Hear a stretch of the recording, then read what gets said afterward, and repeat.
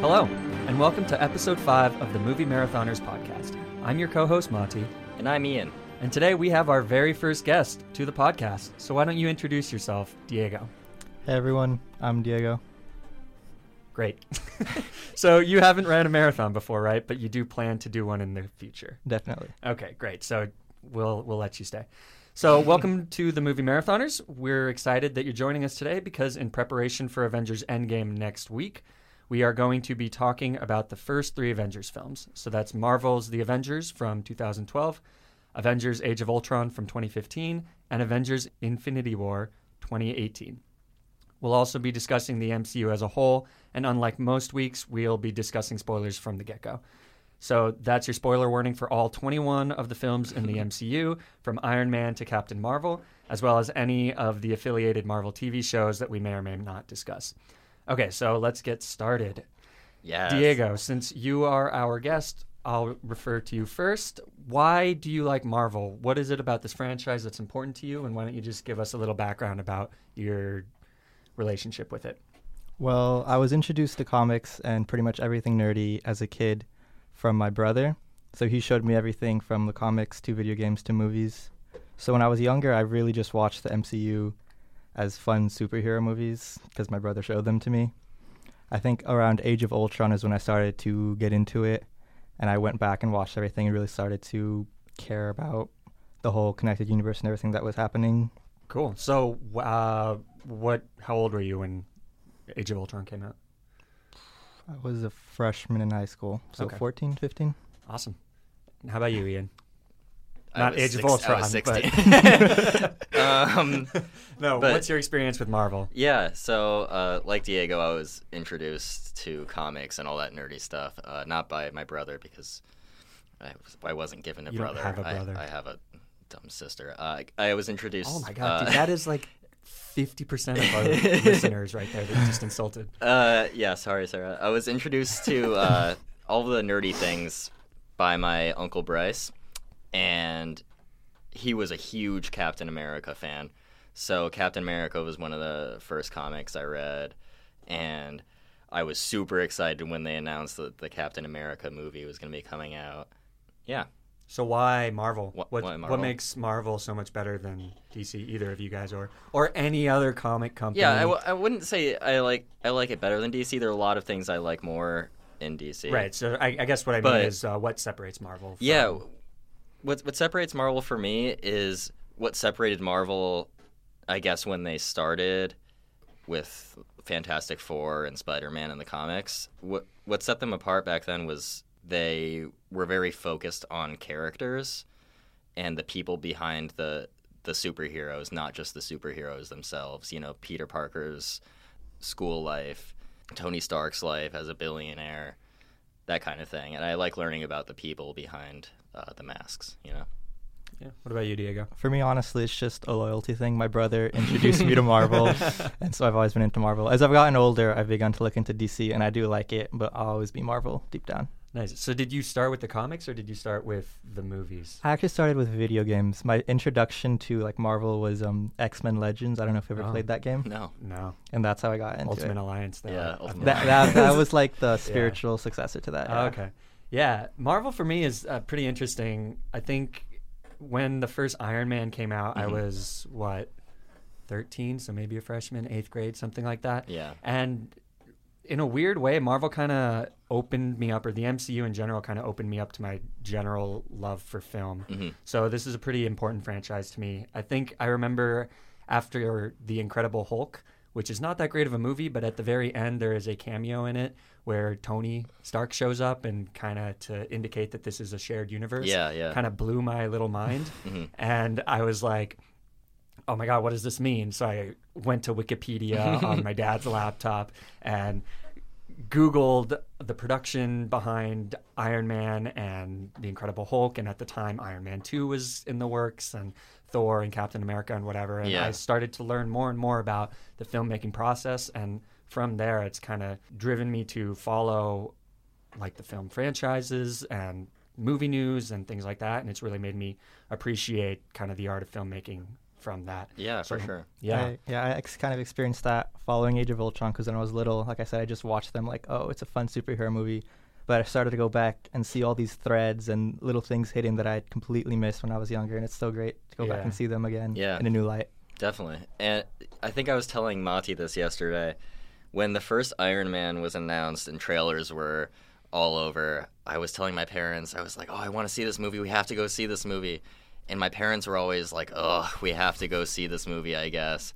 In their heads, they were like comparing it to like when we used to go to like Yu-Gi-Oh movies or Pokemon movies in theaters just so I could get like a trading card or something, and they would have to sit through that. But then when we went to Iron Man and experienced that movie, came out, they were blown away by how good it was. And that's how my parents got hooked on it. They were like, this is completely different than what we thought it was going to be. Superhero movies have never been like this. So Yeah. So let's start talking about The Avengers. So that was in 2012. When was the last time that both of you saw this film?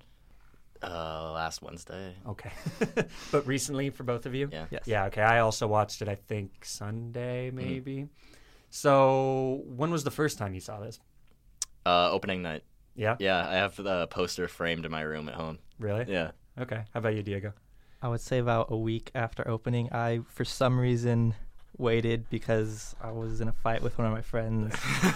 And there was some weird feud, so I waited to see it because I don't want to go with them. I remember I saw this. It had to be on a Friday night, so maybe not opening night. But we were coming back from a track meet, me and some of my friends, and I was like, guys, we have to go see this. And we came straight from the track meet, went to this movie, and just going into it a little bit, I think this movie was kind of incredible when it first came out. It did something that, I mean, we don't really need to belabor this point that it kind of set up the whole idea of an established universe and these team up films and everything like that. There was an idea to bring together a group of remarkable people.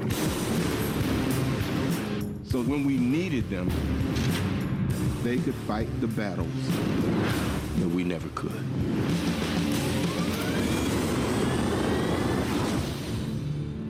Gentlemen, what are you prepared to do?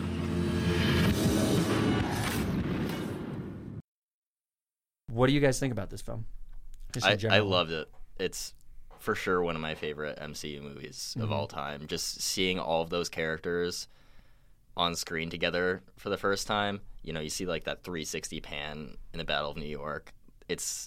When I saw that for the first time, it was something else. Like getting chills seeing that. Yeah. Yeah. How about you? Yeah, I've recently gone back and appreciated the first time that these characters met, that like I didn't do it the first time I saw. Like this is the first time that Captain America and Iron Man are on screen together, and they're going to have this long relationship that I already know, but this is just the beginning. Yeah, like standing over, like I think when they meet is standing over Loki. Yeah. When Iron Man comes in, and they're just like, Cap, Stark. Yeah. I really like this film, and I think I like it more now, kind of looking back on it. The thing that I picked up on the most was it feels somehow in the wake of Infinity War almost small, in that there's 4 or 5 or 6 characters, which at the time was crazy, but when you compare that to the insane number of characters that's in Infinity Wars, it feels very small. And the nice thing about that is that these characters get plenty of time to interact with each other. Yeah. And the thing that struck me the most about this on this most recent rewatch was just getting to watch these characters talk to each other and interact with each other. And it kind of lays out, I think that Whedon does a really good job here at letting the characters breathe and act as the characters that we know them to be within this film. Yeah, like hanging out in the helicarrier and stuff. Yeah. I Do love you want those to scenes. talk about the helicarrier? That helicarrier scene is nuts. That was just like the biggest fans. That was like the first moment of like big fan service in the MCU that I just loved. Yeah. It was great. Yeah, so it starts with where they're all just kind of talking, right? They all come together and they're talking, and then it slowly, goes down the shitter and everything starts becoming more and more action. But what stuck out to you in those scenes? In the helicarrier? Yeah, or anything. Like, what do you want to talk about it? It's like one of the first things that's really comic booky, Because even at the beginning, the MCU was a little scared to go full nerdy, full comic booky. yeah. And here's something that's really true to the comic books that's like pulled straight out of it. Yeah, and you especially see that with Cap, who like makes the bet earlier in the movie, like with Nick Fury. He's like, I bet you $10 that we're gonna surprise you or something like that. Yeah, And Fury does to Nick. and they think this thing is a boat that they're on, and it takes off and it cloaks itself, and Cap's just blown away, and just like without saying anything, hands $10 to Fury. Yeah. So in that scene, there's a lot of this really quippy dialogue between Yeah. the characters. Do you guys have any favorite interactions between any of the characters or anything like that? I like when Thor calls them all tiny when they're arguing.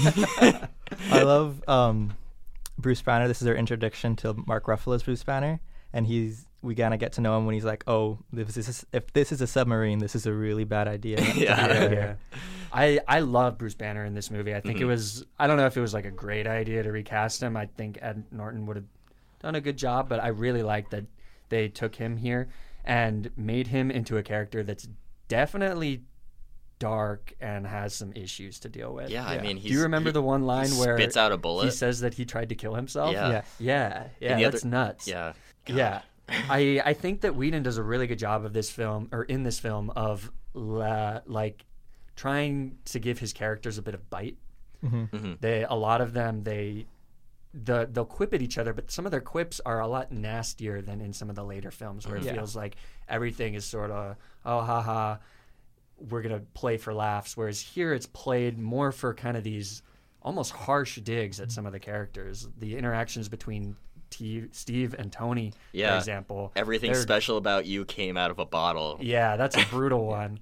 And then Big man in a suit, take that away. What are you? Yeah. And he kind of calls him out, like he doesn't think that he's going to be, he doesn't think he's a person to lay his life out on the line, which I thought was cool, because then in the Battle of New York, it pays off. Because in this movie, they still don't know each other, so it's kind of harsh to say that to somebody you haven't met yet, or you've just met. Yeah. They don't hold back punches, and I think that is very Whedon-y. Like a lot of his films do that, where he really likes to let his characters have some wit. Something I wanted to point out was that when they all come together after they've gotten Thor and picked up Loki, Nick Fury or somebody's kind of asking, why are you doing this? Why are you collecting weapons, Nick? And he says, because of him, and he points to Thor. Yeah. Right? And so he says, a year ago we found out that we're not alone in this universe, and we found out that there are bigger threats coming, and there's aliens out there, and we need to be prepared for them, because we're hopelessly outgunned and outnumbered, right? But then Captain Marvel happened. Yeah, I was thinking about that too. I didn't even realize that. I didn't realize it until watching it this second time. I was like, wait a minute. To be 'Cause fair, he back knew then, about Captain Marvel. To be fair, back then, like Carol Danvers wasn't Captain Marvel yet. Well, yes, she was. 2012. Oh, yeah. No, you mean like in our world? Yeah. No, I mean it's definitely a inconsistency, but it is interesting, because I think that for the most part, Marvel does a pretty good job at playing within its own rules. Yeah. And that makes it fall apart a little. It's some rewriting. One way you could look at it is that Captain Marvel was a pretty hush-hush thing. No one could ignore a small town being leveled. Yeah. Now it's like everybody the knew world about it. knows that they're not alone. Yeah. Yeah, that makes he's sense. only saying what he wants to say. He's always been fine keeping secrets. I from found out in Winter Avengers. Soldier he compartmentalizes. So. Yeah, that does make sense. Maybe he's just lying to them, and Yeah. I guess that could be it. Like he's just saying what he needs to say too. Yeah. So there's a way to write it off. I mean, he lied about the cards in Coulson's jacket. Yeah. So like, what do you think about the whole Coulson thing now, knowing that I know one of the huge complaints with the MCU is that there's not stakes and people never stay dead. Right. And Coulson seems like the epitome of that, right? What do you think about that? I mean, that's something in the comics too. Nobody ever stays dead because people love these characters. It's a comic book trope. Yeah. Yeah. People love these characters that too much bother for them you, to stay dead, or I no? think. No, I don't think so. I think I like that it. the MCU eventually does need to, but as far as they've gone so far, they've been pretty good. Yeah. I do think Quicksilver stayed dead. for now. We'll see. We've got a time stone in the work now. Yeah. Who knows? But I don't know. I think that it would have been. I don't know why they really needed to bring him back. I do really like the Agents of S.H.I.E.L.D., that TV show and everything like that. So it's not really a huge deal, but it does kind of undercut the idea that I think that Whedon was trying to go for here. Yeah. With the idea that I was trying to think about themes in these films, and I mean, the Avenging. Avengers, well, yeah.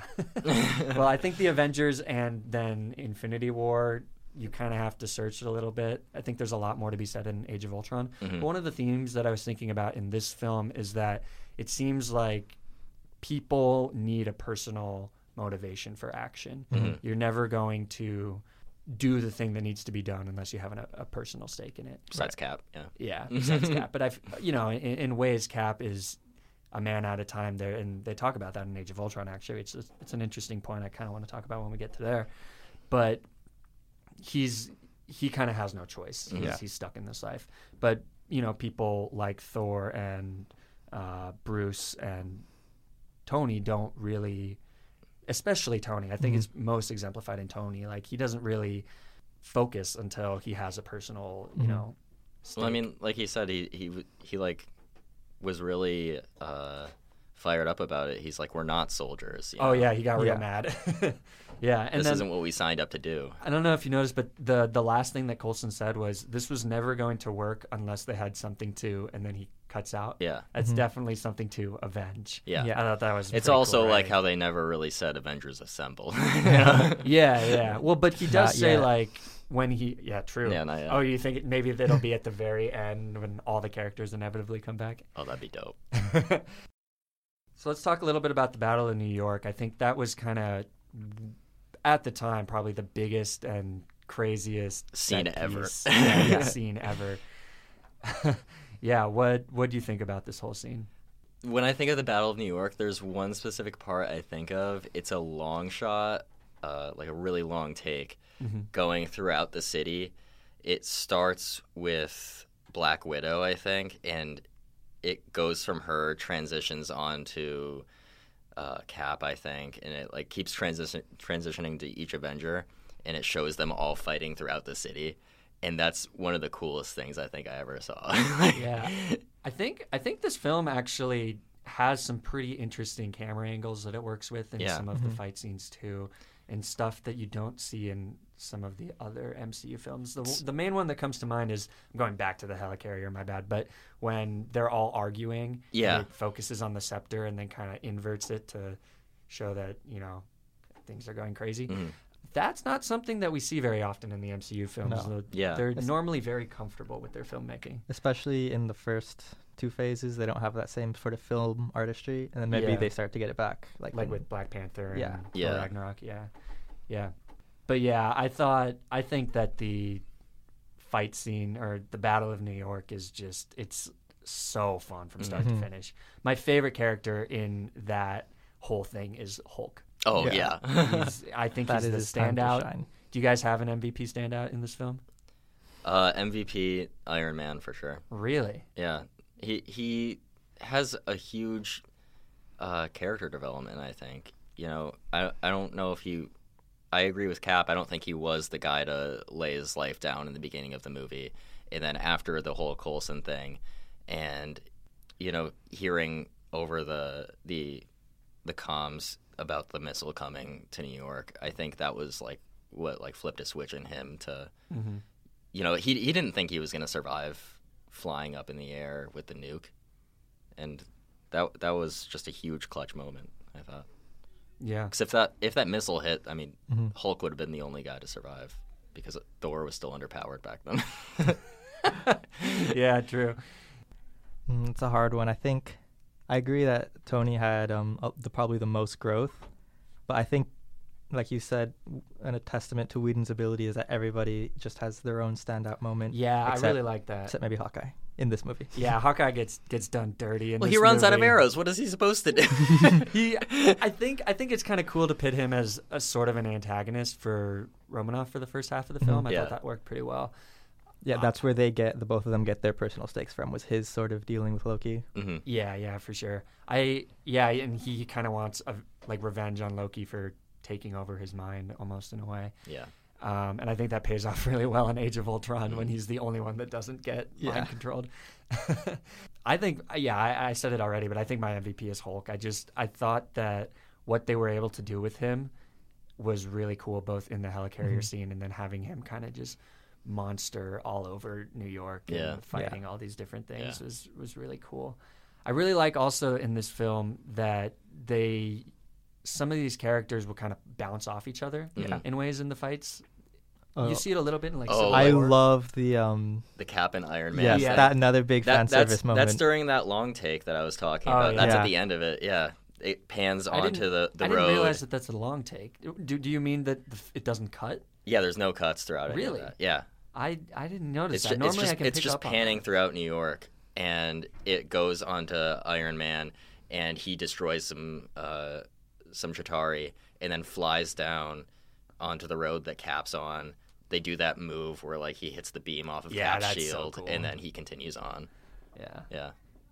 That whole film or that whole battle is so fun. Yeah.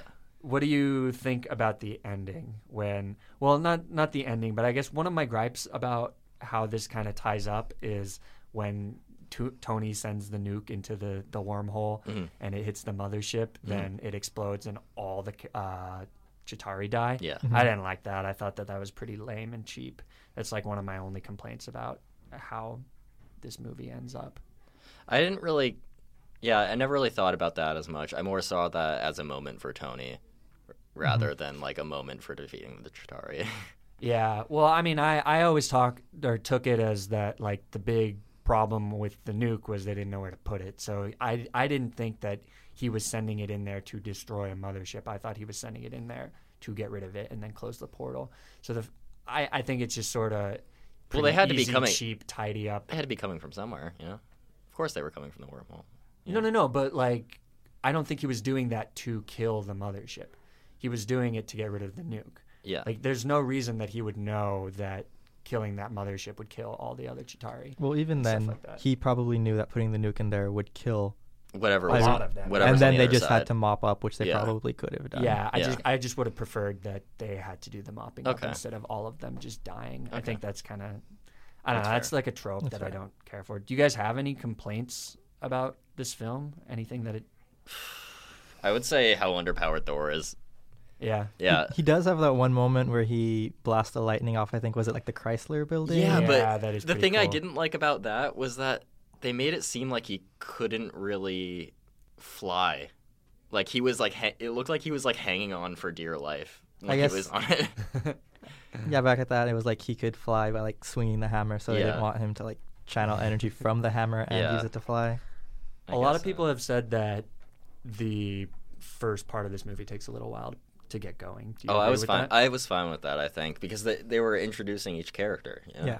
Yeah. And I liked I kept wondering the first time I saw the movie, I was like, oh, who's going to be next? Who's going to be next? You know, it starts with Cap, right? Or I don't know. Getting the mission. No, it starts with the Project Pegasus. And then Black Widow. I love the Black Widow scene. The Black Widow scene is pretty fun.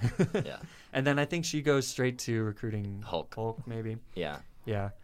Okay. I have a couple notes that I wanted to point out. In one scene in Battle of New York, Tony flies Hawkeye up onto a building. Yeah. And he says, "Better clench up, Legolas." Yeah. Right? And so that means that that definitely the Lord of the Rings books exist, right? Right. Yeah. Which means that probably the movies also exist. And both Hugo Weaving and Cate Blanchett are in those movies, which means that those two characters look an awful lot like Red Skull and Hela. Yeah. Yeah. Also, isn't that on Cap's list in No, Winter that's Soldier? Star Wars and Mace Windu and Nick Fury. Yeah, or the same person. Yeah, that's pretty funny. I think that's pointed out in the like a Screen Rant. I thought they both were on there. Screen Junkies. Maybe it is, but yeah, there's a couple conflicting things there that I think are really funny. The other thing I noticed was that there's a scene where Tony is calling Pepper Potts to like, as he's dropping off the nuke or whatever, right? and she's like distracted or whatever by watching what's going on. Yeah. And it shows her phone. Buzzing. And she just has the shittiest phone. Yeah. This is 2012, and she No, has I a agree. dinky little flip phone. I noticed that too. That was ridiculous. I noticed that too. And she's like the CEO of theoretically the biggest industry in the world. Yeah. and she doesn't have a smartphone, really. I just thought that was funny. Oh, one thing I didn't like, I feel like the helicarrier going down scene dragged on a little bit. Mhm. Like, it took a while with, like, the unnecessary, like, fabricated tension of Captain America, is he going to get to the switch and all that? Yeah, I always think that that's sort of dumb, too, that Mhm. where they have that false idea. Like, you know it's going to happen. It's fine. It can kind of... Yeah. Yeah. They're not going to kill Iron Man right now. Yeah. But I did like that. I think the helicarrier scene is actually incredibly well designed. Yeah. Like the fight scenes kind of pairing off the characters and Mhm. making it feel like each one of them does something important. Mhm. And also unique and based on their power set and stuff. I think one of the huge problems with some of these films is it's like, okay, like you have Thor. Why do you need literally anyone else? Mhm. Or especially now you have Captain Marvel. Yeah. Why do you need anything else? It's going to be really interesting to see why they need Black Widow to take down Thanos. Because she needs to scissor kick, or Yeah. scissor grab him. Yeah, do Yeah. the Wrap her spinny legs thing. around his Yeah. head. So that'll be interesting. But I think this film did a really good job of making Cap and Iron Man do something that felt meaningful, but Yeah. Yeah. not fight the Hulk, which Mhm. was kind of cool. The one other thing that I wanted, the other complaint, I guess, or gripe that I have is that somebody should be arrested for letting Captain America walk around in that outfit in this movie. Oh yeah. They went a little too, let's do real comic book. Yeah, they were like they wanted to make it retro, but I think it looks terrible. It looks like a bad, like, onesie from a party store. It looks like a Aw. Halloween thing. Yeah. If you compare it to, especially watching this and then going straight to Age of Ultron, Yeah. you're just like, oh my god, Captain America looks so much more badass Yeah. in Age of Ultron. Yeah. He looks so goofy in this. So somebody should be arrested for that. The one thing I think, do you guys have any other comments that you want to talk about for this film? No, I don't think so. The one thing I wanted to bring up was the ending clips that Fury is watching on the screen in the Mhm. aftermath Yeah. of Battle of Mhm. New York. Yeah. I don't know about you, but for some reason that was really effective on this second run through. I got chills. I almost started crying. It was like watching this kind of this tragedy happening, and maybe it was intended to be kind of a parallel to something like, you know, a 9/11 attack or a Boston Marathon bombing attack, Mhm. something like that, where it kind of rallies the city together and seeing Yeah, all these yeah. people Yeah. and the imagery of people cheering in the streets and having these symbols of Captain America or Tony or getting all these tattoos and stuff. I thought it was a very nice reminder of why heroes are important Yeah. Mhm. and why, to a larger extent, these hero stories have meaning and significance. Mhm. I don't know. It almost choked me up. Mhm. Yeah, I could see that. I thought it was very effective, and I think something like that could come off very, very cheesy. Mhm. Mhm. You know, let's see the aftermath. That did remind me of another complaint I actually have about the movie, though. Well, fine. That waitress that they keep showing Yeah. throughout Yeah. the Battle of New York. Why do I care about her? So I mean, Is I it think because what they she's were going to doing be is in the because scene she's at the in end? the scene, and it says Yeah. she makes a very compelling point. Like, Yeah. these people, they do all, you know, they're scary and they have all these powers and everything like that. But But I would have been he dead. Yeah. saved her life. She would be Mhm. dead without Yeah.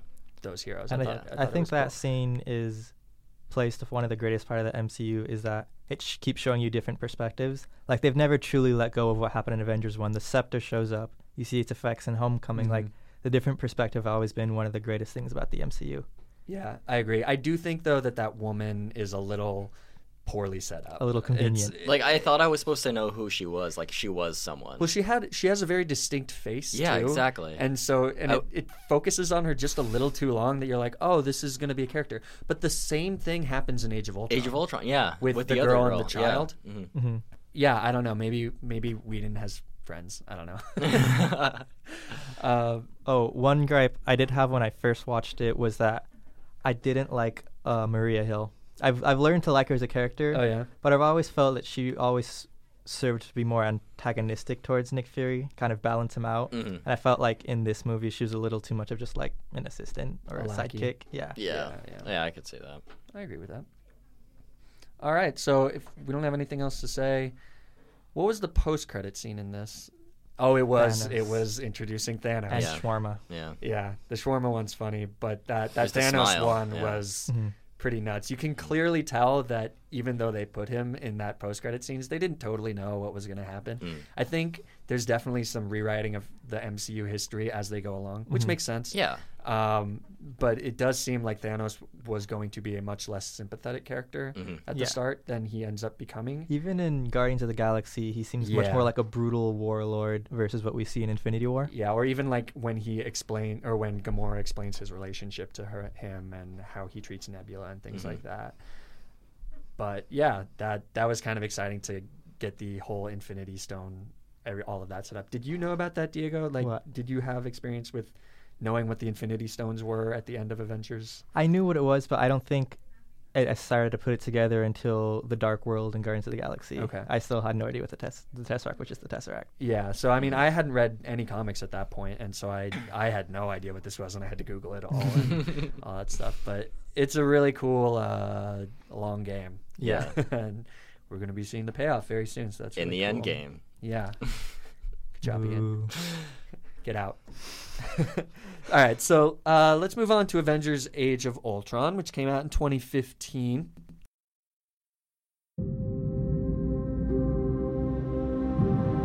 I was designed to save the world.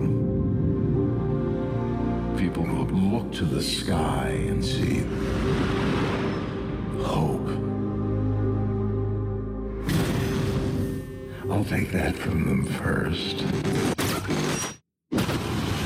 There's only one path to peace. Their extinction.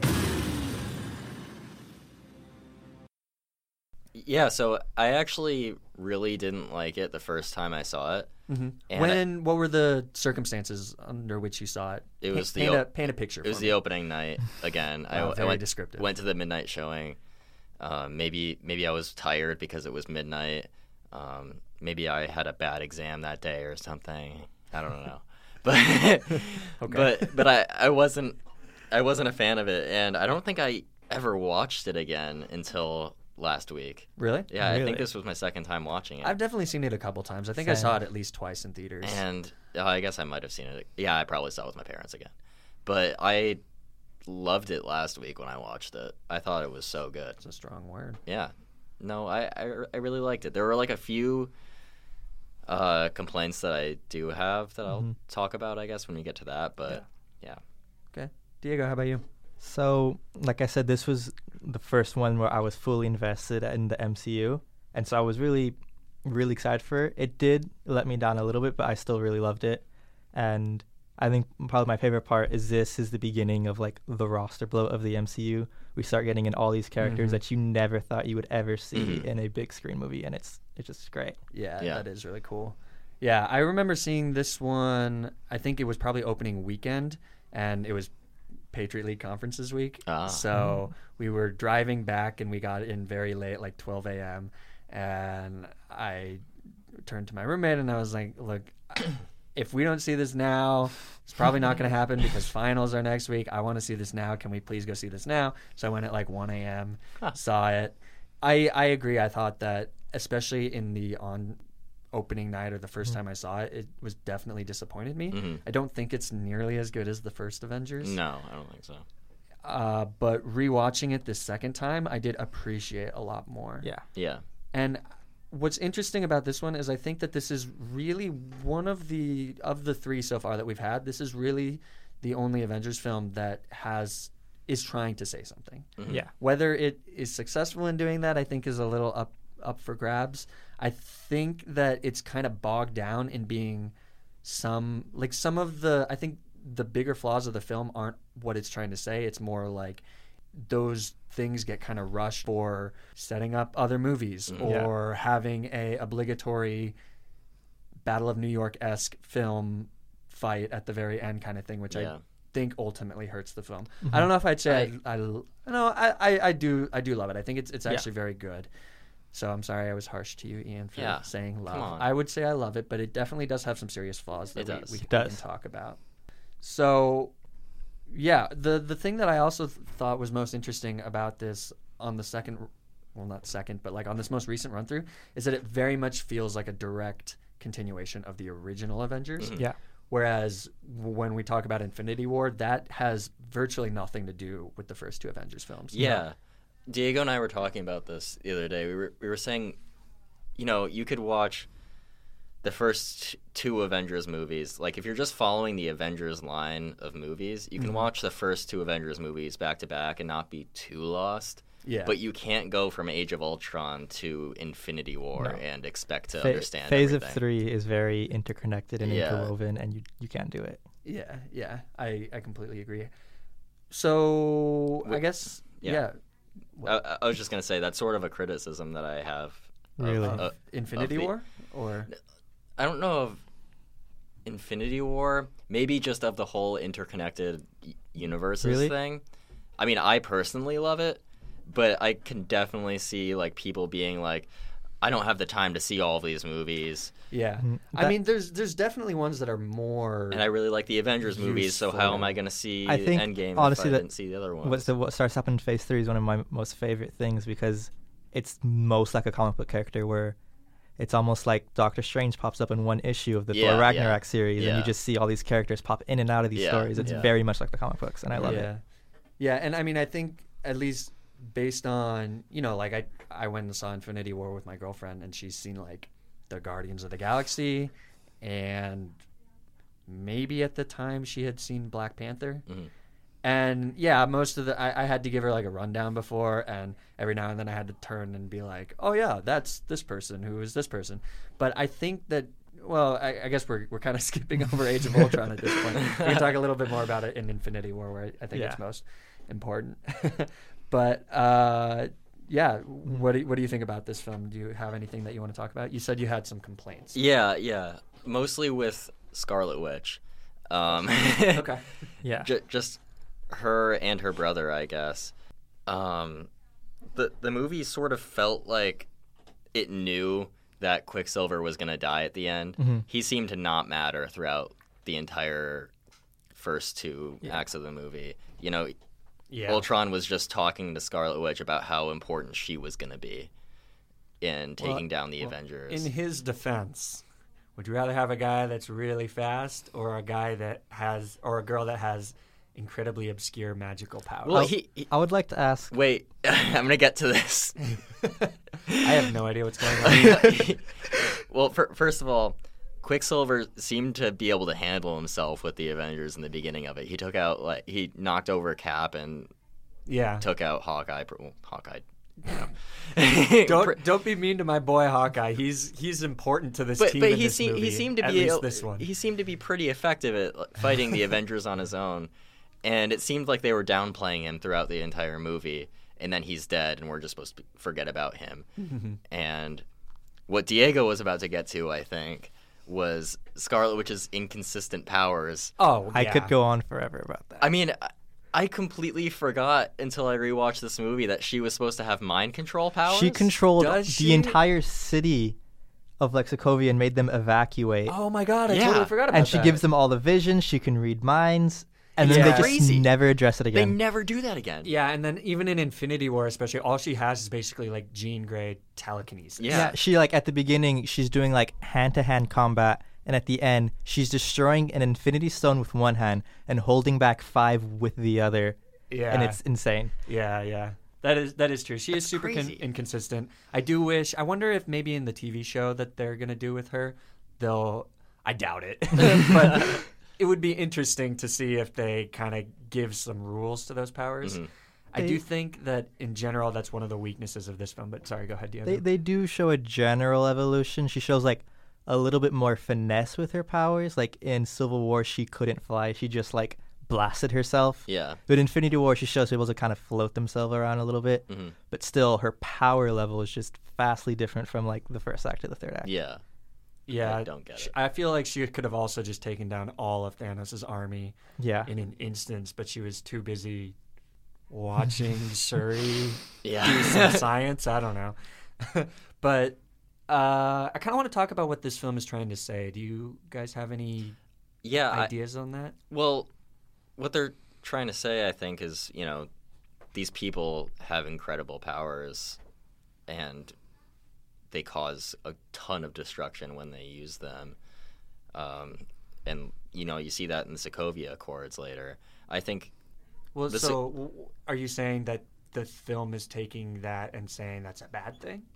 saying the Sokovia Accords are a bad thing? No, saying that the fact that these people have powers and they can do damage. Well, I think they're trying to make you think about that. Really? It's almost like a very much just a setup for Civil War. Yeah. And that's why I think that's the main theme of the movie, but I don't think the movie does it well in itself. I think it does better. That theme does better in the sequels, like in Civil War. Yeah. Yeah, okay. I took it more as thinking what I think that he was trying to get at, Whedon being he, is that trying to look at what makes these characters tick and what they fear, and then kind of come up with the thesis, I guess, that if you let fear drive your action or your inaction, there's going to be consequences. Yeah. So you have Tony, who is scared of, Failing. and having all his friends die and stuff, so he makes Ultron, and then also Vision later, which seems dumb, but he does that and he fails, or he creates a murder bot, as Bruce likes to call it. And that's kind of interesting, but I don't think that the other characters get enough time to explore what their fears are and what that kind of means for the characters. I think that goes into one of my biggest gripes is they go into the dark side of everyone. Yeah. And they go into as the Black Widow Hulk relationship, which to begin with I don't like. They go into this whole thing of infertility, which I heard was one of Whedon's trademarks, and a lot of people really don't like it, and I think that was a really dumb storyline to go into at all. Yeah. Yeah, I mean, I think that actually their pairing makes a lot of sense, and at least the way that he brought it up, because Scarlet Witch's fear based on her vision is she's scared of who she is. She's scared of the fact that she's a monster. I don't know if it's so much the infertility, maybe that's part of it, but also the fact that she's a murder spy or whatever. I think they should have just gone into her becoming a murder spy. There was no need to go into her sterilization. I do agree. Because they talk about that in the first movie too. It would have made sense if they just focused on when Loki's lecturing her and she's pretending to be. It's such a weird aspect of But her life to go into. It is pretty cool Yeah. that her internal fear is literally who Bruce Banner is as a character, and he's always scared of what's inside of him, which is the Hulk. And so I think that pairing actually makes quite a bit of sense. I don't think it almost feels like it came out of nowhere, which is weird because I mean, theoretically there's time between the first and the second film, but it does feel very unnatural because it wasn't really established in the first film at all. Yeah. Yeah, I So think I they agree were with just that. oh, she was the one that went to get Hulk in the beginning of Avengers. So. Yeah. Well, I mean, I think a lot of these things seem to make sense in theory and work in theory, but then in execution, they're not given enough time. Yeah. So I think for example, Captain America's fear, it's very clear from his vision that his fear is going home.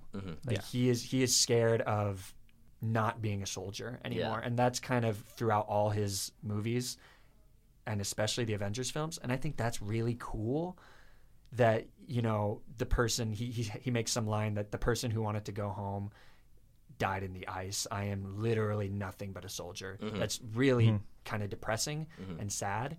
And that character deserves that happiness because he's, the best of us.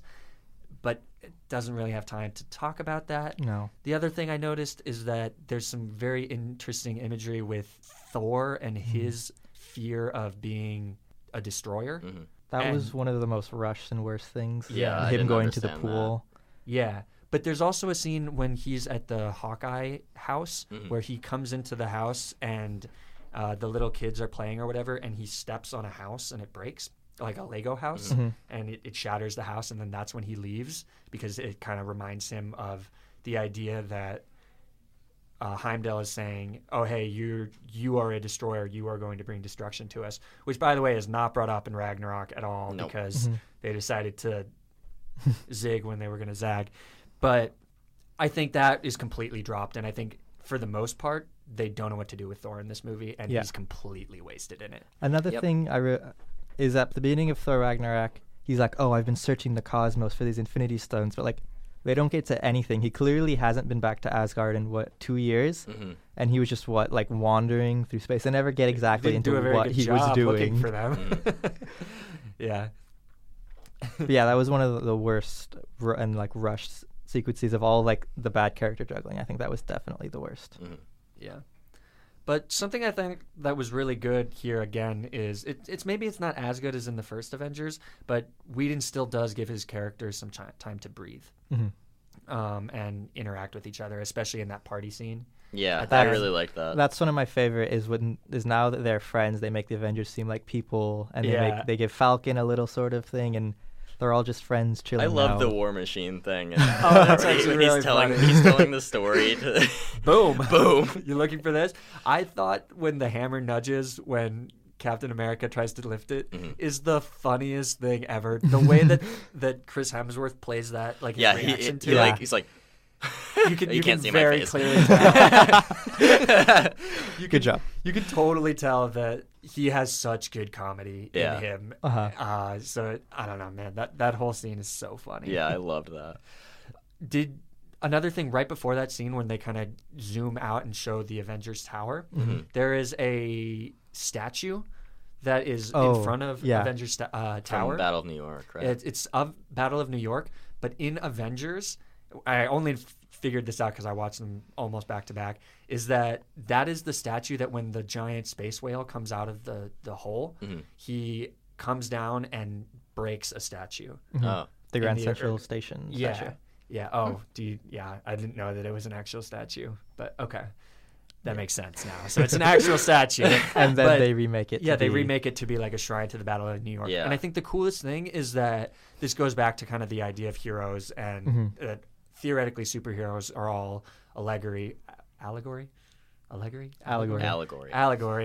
for real life heroes. Is that the statue that they replace is not of The the Avengers, Avengers, it's yeah. of the firefighters and the policemen yeah, Right. yeah. and stuff. I thought that I was really a liked that. brilliant touch.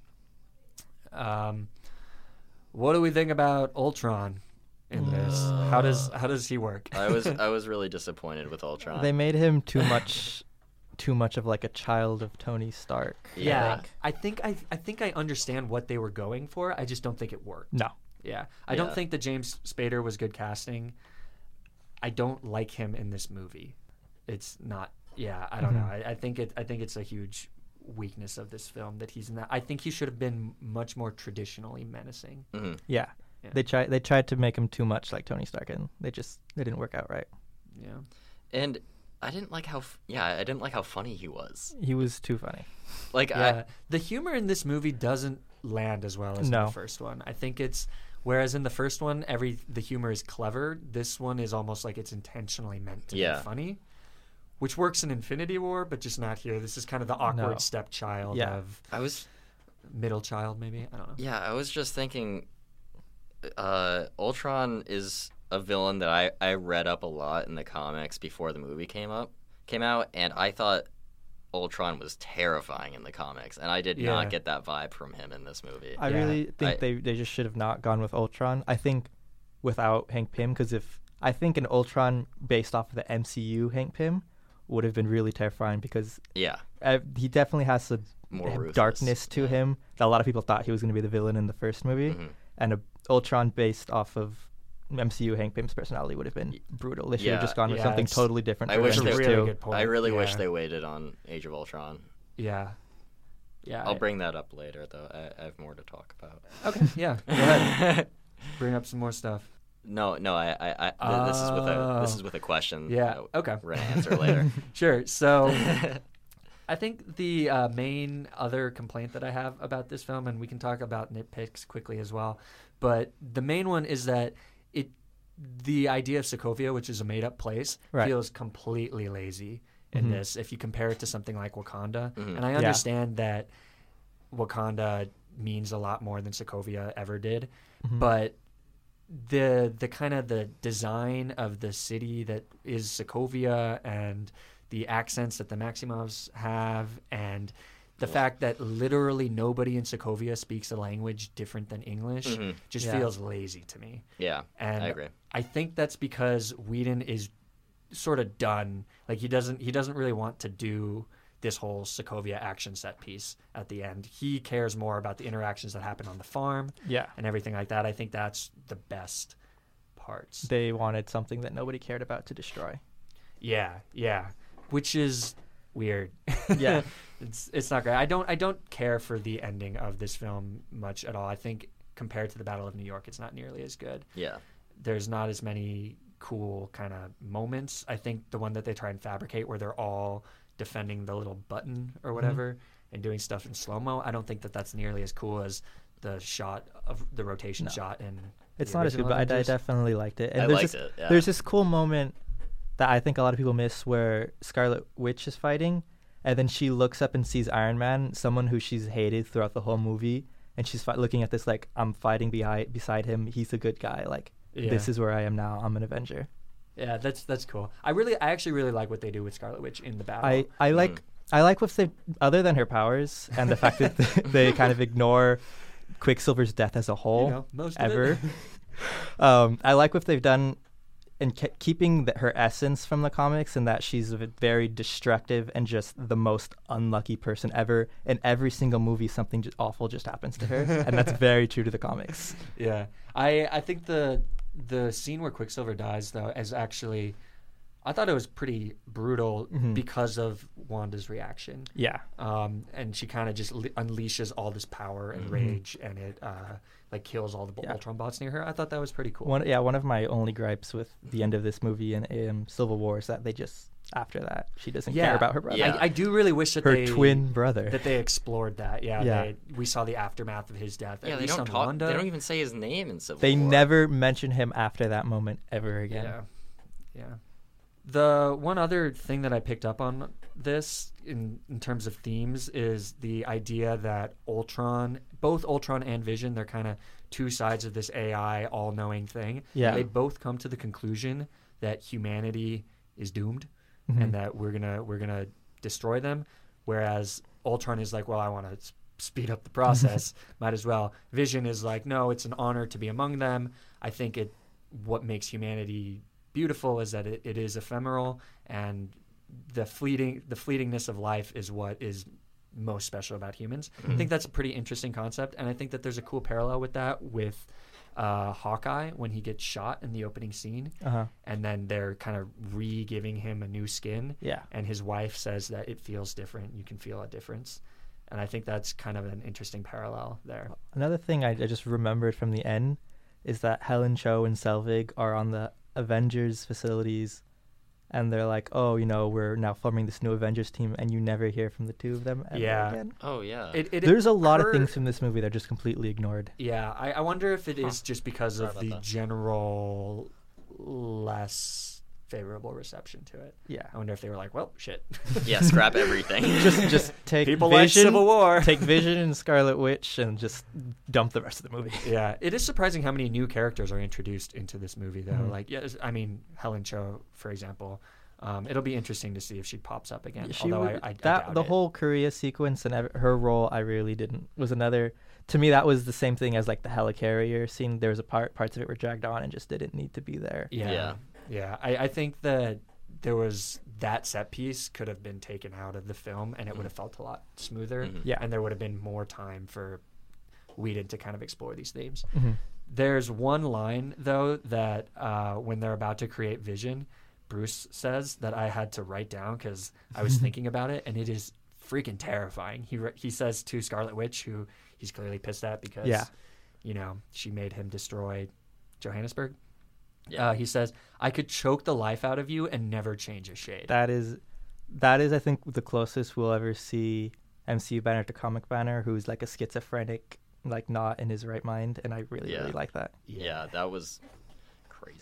Yeah, also, that reminds me, I love the fight scene with the Hulkbuster. Oh, yeah, that's so cool. I do think it's weird, though, that like he puts Hulk through a building and he's totally fine, and then he wakes up and he starts yelling again, and he just punches him, and that's makes dumb. him knock out. It's like, what? Yeah. But everything before that, fantastic. Yeah, the ending was like That was my favorite fight scene in the whole movie, I think, though, because you don't know.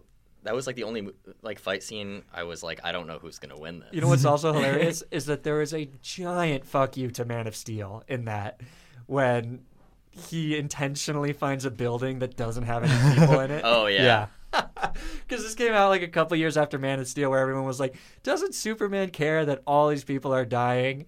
And it's kind of weird that Superman doesn't care about human life. And then they make a huge point about this to be like, there's one person in that building, Tony. Go get them out of a bathtub. And it's so funny. It's so petty. Yeah, Superman would have killed Something that guy. interesting is that in Age of Ultron, it made it seem like they tried so hard to make sure not a single person died in Age of Ultron. And I left the movie thinking that in Sokovia nobody died. And then we find out in Civil War, like a few hundred people died. It was kind of weird. I think what they were trying to get at was they didn't want to intentionally leave somebody to die. That's fair. Yeah, they sort of weren't happens. going to leave anybody behind if they could. I do think that's funny that going into Infinity War, they were pretty chill with letting a whole bunch of Wakandans die in that battle. Well, I mean, I know they're soldiers, but it felt a little unnecessary when you have Thor going around. I feel like at that point, Thor wasn't there yet. Well, but when he does come there, I feel like T'Challa should have been like, yeah, I don't think you guys need to be here. Maybe you guys can go home and not die. That'd be I don't cool. know.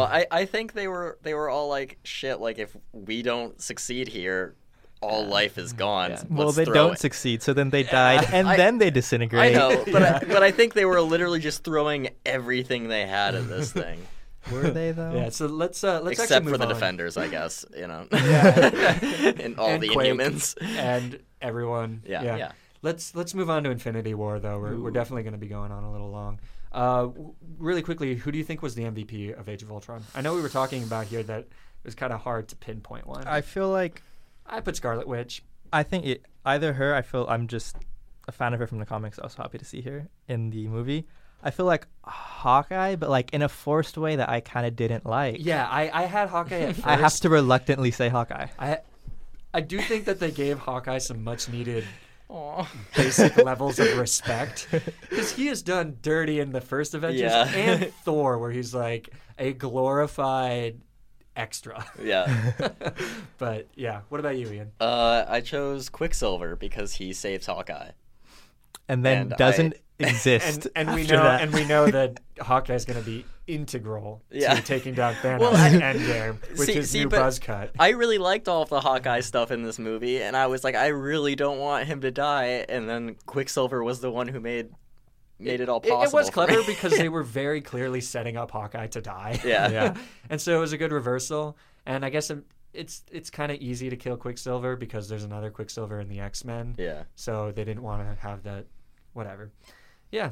Okay. Let's move on then to Infinity War, which is nuts, right? Yeah. I was a child when you took me. I saved you. No. No. We were happy on my home planet. Going to bed hungry, scrounging for scraps. Your planet was on the brink of collapse. I'm the one who stopped that. Do you know what's happened since then? The children born have known nothing but full bellies and clear skies. It's a paradise. Because you murdered half the planet. A small price to pay for salvation. You're insane. Little one, it's a simple calculus. This universe is finite, its resources finite. If life is left unchecked, life will cease to exist. It needs correction. You don't know that! I'm the only one who knows that. At least I'm the only one with the will to act on it. I've always felt like, objectively, as a standalone movie, it's Fails. awful. It's like, No, yeah, if you were it's just go terrible. watch this movie, there's who are these characters? What is the structure? It Yeah. is specifically meant to be This part of ending it. is awful. It's specifically meant to be part of like this greater experience. As a movie by itself, it sucks. Yeah, I think I even wrote here, not really a movie. Doesn't really try to be. like I do think that it's a valid thing to acknowledge, but I don't necessarily think it's that great of a complaint. Like, I respect if somebody can come into it and say, this is stupid, I want a movie, fine. But it's clearly not trying to do that. For what it is, it's amazing. Yeah, I think it's very good. I have a huge amount of respect for the Russos for just being able to make anything remotely competent out of all these characters. Like, compared to Age of Ultron, we didn't struggle to juggle these few characters. And I think maybe like every character except Falcon got their moment in Infinity War. It's crazy. Hey man, Falcon killed 3 whole Demogorgon puppies or whatever. Wait, no, he killed a ton of them. Well, I mean, like everybody got some sort of character moment except for Falcon. He's the only one who didn't get one. Yeah. Oh, he was like, "This is awkward" when when Bruce and Natasha were talking. And I have an awful story about going to see it. So let's hear it. This, I think you've heard this. So we had like senior exit interviews for high school, and me and my friend were supposed to go afterwards, and he was driving me. And his interview was taking too long. I'm like, I'm not going to miss Infinity War. I'm sorry, dude. I have to leave you. So I Ubered there. He never came with me. And he didn't see it for a long time afterwards. I just totally abandoned my friend to go see Infinity War. You watch it alone? There was another friend meeting us there. Okay. Oh, man, that is kind of mean. So, yeah, I would do the same. So it's interesting because Steve makes a very interesting point that, like, no one person is worth sacrificing for the greater good of all of humanity. Infinity War is the greatest good. You stuck a finger out to Steve with that and abandoned your friend. You killed Vision on the spot. Is basically what you did. Isn't that the whole theme of the movie? Is that they can't sacrifice anybody, and Thanos is just can. Yeah, I thought actually I was trying to. I don't think that this film really has a central thesis at all. Well, I think it's not a film.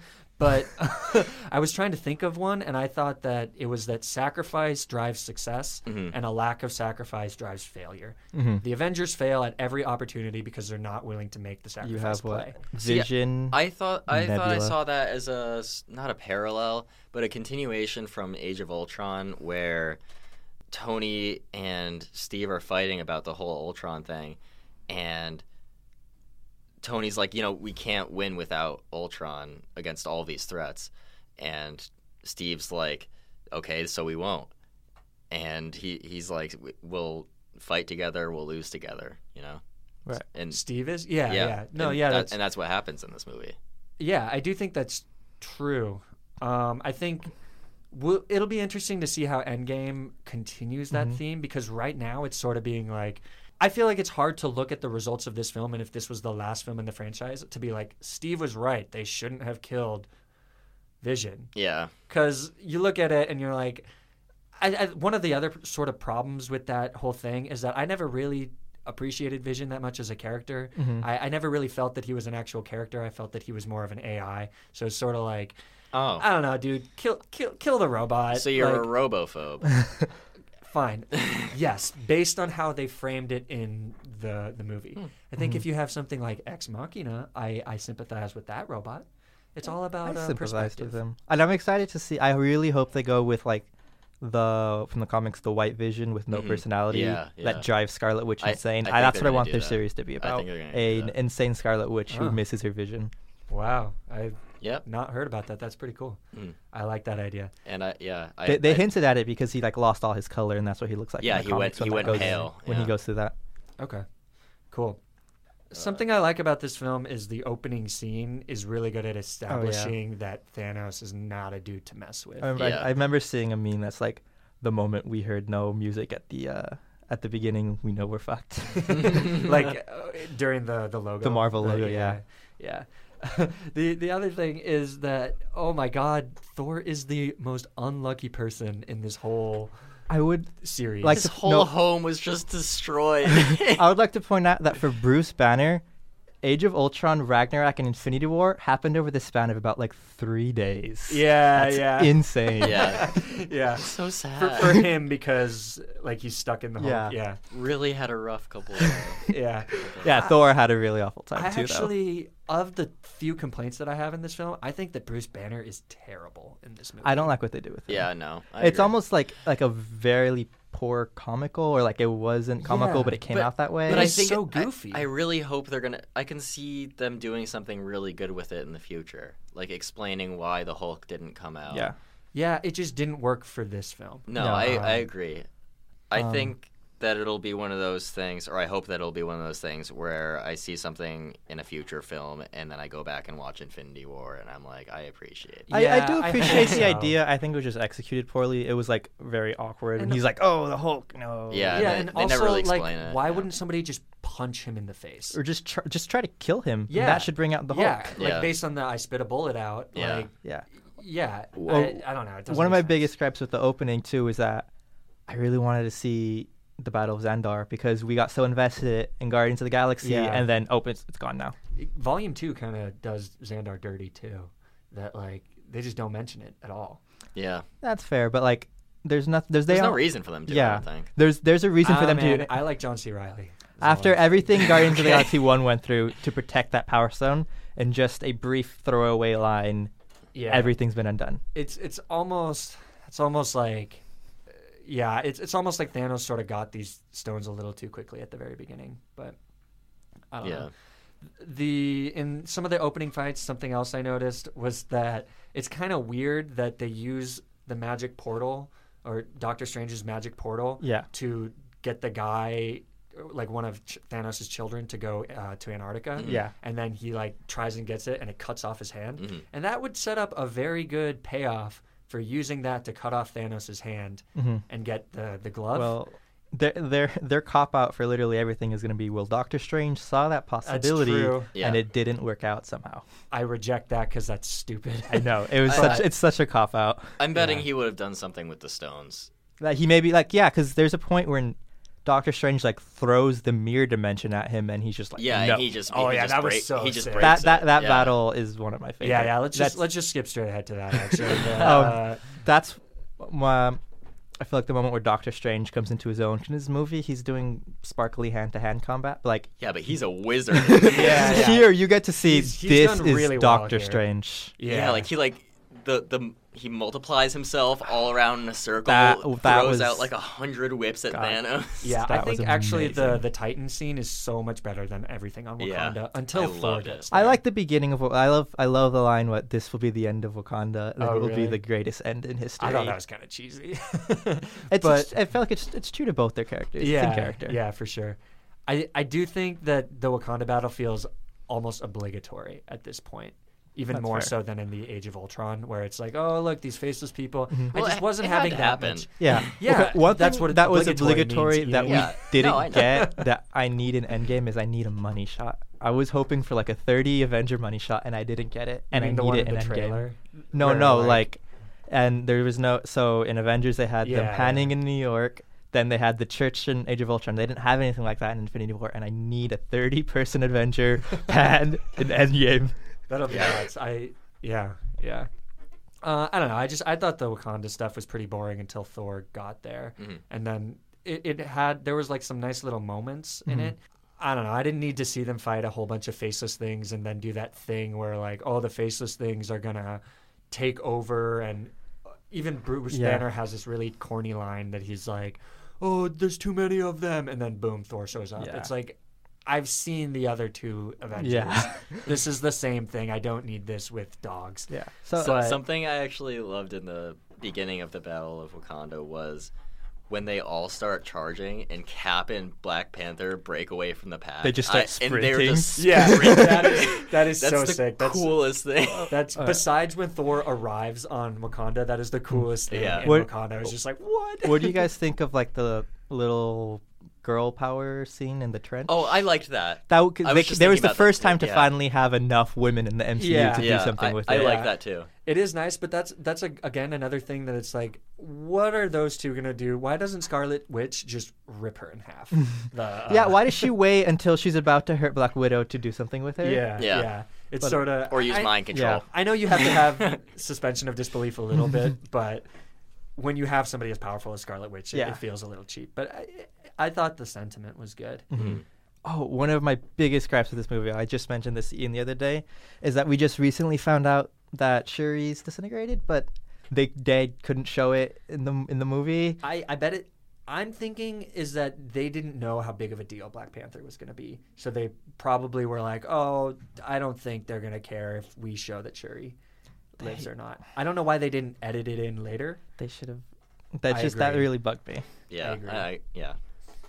But One thing I think some people overlook in this movie. So obviously there's like this whole Hulk trilogy being squeezed into other movies because they can't make a Hulk movie. yeah, But there's also this storyline with Rocket Raccoon that it looks like they're going to continue in Avengers Endgame that they started in the second Guardians, Great, so I'll cry. where he's like a selfish bastard. He's other than Thor, he's the only one who doesn't fight Thanos. He actively avoids Thanos. He doesn't want to go to nowhere, and you Yeah. can see he's just back to his selfish ways again. And he lost everybody. And I hope in an Endgame we kind of Yeah. get that arc of like, okay, now I really have to step up and finally Yeah, be something. he lost Groot. yeah. That was tough to That watch. was terrifying. Did you And hear then what you James hear- Gunn Yeah, said? he's like, yeah. Have you Groot, heard this? He's Yeah. like, yeah. Groot said, "Dad." Yeah, later in the movie, and Twitter blew up because that's just so. That was mean. I read That one made of me my cry all over favorite things of this movie.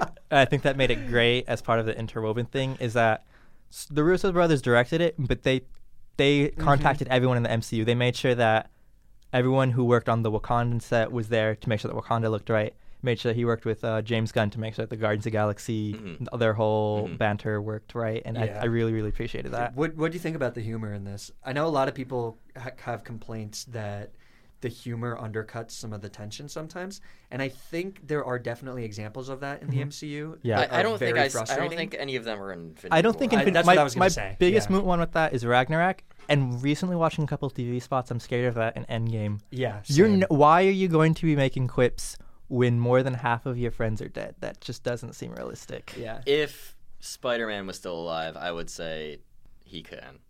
But no. yeah. So yeah, like why? Because I mean, people use humor to mask pain all the time. that's so fair. what Spider-Man it does does. make sense, but I yeah. do think that they need to, and we can talk about our expectations for Endgame a little bit, but I do think that there needs to be a sense of seriousness in that film that's not so much in some of the other I ones. saw like the one that bugged me the most was Hawkeye made a joke. Oh and my god! Don't tell me what the joke is. I haven't seen anything. I won't. Okay. But I'll just say he's supposed to be like this really dark character that has like gone through a lot going into this movie, right? We don't know what his parents or whatever. we don't exactly know Kids. what it is, right? But we know something happened to him, and he's making a joke, and it's just that's he's too far gone, I think, to be like trying to mask pain with humor. I agree, but I think here this movie's so funny. God, when Thor lands on the Guardian ship, Yeah. and they're like, Yeah. "This is a man. Pirate angel. Oh. It's like a pirate and a man had a baby. You're a dude. What This are is the a weirdest? man." My dragging on moment. So it was the helicarrier in Avengers 1, Korea in Avengers 2 was the with Eitri and the Oh, I forging. agree. I wrote Oh, that. yeah, I I hated hate that that. scene. Yeah. And that had one of the worst jokes, which is like I only die if it kills me. It's like, well, yeah, that's what that means. Yeah. that was I- awful, I thought that whole thing was so boring because it like wasn't that cool, and it undercut Ragnarok. and and it wouldn't didn't make sense. and wouldn't Thor's clothes have been blown Yes. off by the Yes. sun? yeah, Like, Well, give me they're naked special, Thor. but also they're special like, Asgard clothes. like, am I wrong to assume that all Asgardians are as strong as Thor, or is Thor like exceptionally Oh, strong? he's the son of Odin. There's So? also They never just- mention this in the MCU, but he's also like the son of Gaia, like the Earth entity. Yeah. Though they Yeah. never explore that in the MCU. I don't. Odin gets around. I just once somebody takes a star to the chest, let's assume that his clothes are also made out of Asgardian star clothes or whatever. Fine. How do you kill a person like that? How is Thor not the strongest person in the? I don't understand, like how I don't That get whole how that scene whole was thing works, and I just think it was dumb. Well, he's a god. yeah, and And it not was all just like, Asgardians are why- gods. Why did he have to? Maybe there's going to be some payoff in Endgame where Thanos throws a star at him or something. But like, why did he have to do that? Why did That he was- have to take that? that whole scene for- was yeah. And I love Peter yeah. Dinklage, but that was an awful Yeah, character. it was a bad performance, bad character. I'm betting he just told them he wanted to be in the movie or something. Yeah, or someone was like, "I miss Game of Thrones."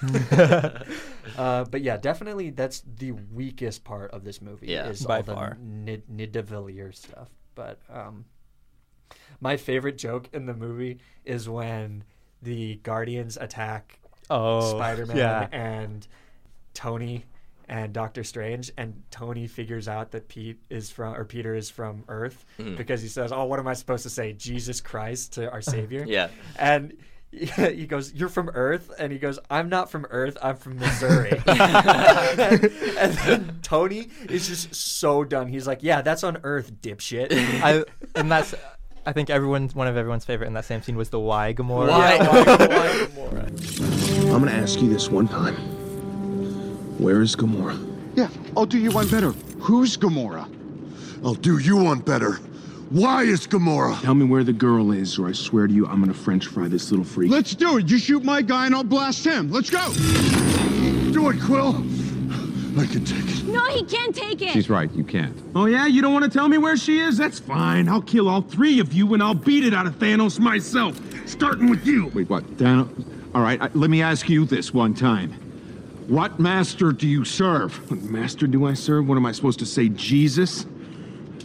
You're from Earth. I'm not from Earth, I'm from Missouri. Yeah, that's on Earth, dipshit. What are you hassling us for? So you're not with Thanos? I love just watching Tony's reactions to all the Guardians. Yeah, of the that was just like, one of my favorite things was I'm done with this. like going into this movie, I was gonna be like, how are the Avengers gonna interact with the Guardians? Yeah. And then you see Tony making his plan to fight Thanos, and then like Drax is yawning in the background, and he looks at him and he's like, "What is happening?" It's funny because it's also like the growth of Tony Stark. Like he's not the funny weird one anymore. Yeah, like you can tell he is angry. Yeah. He's just like, I'm with children. Another one of my favorite lines is we're here to kick names and take ass. Yeah. I think what's cool though is that all does feel very natural to the Guardians characters because Peter theoretically is a 12-year-old boy. Like he never really grew up. Yeah.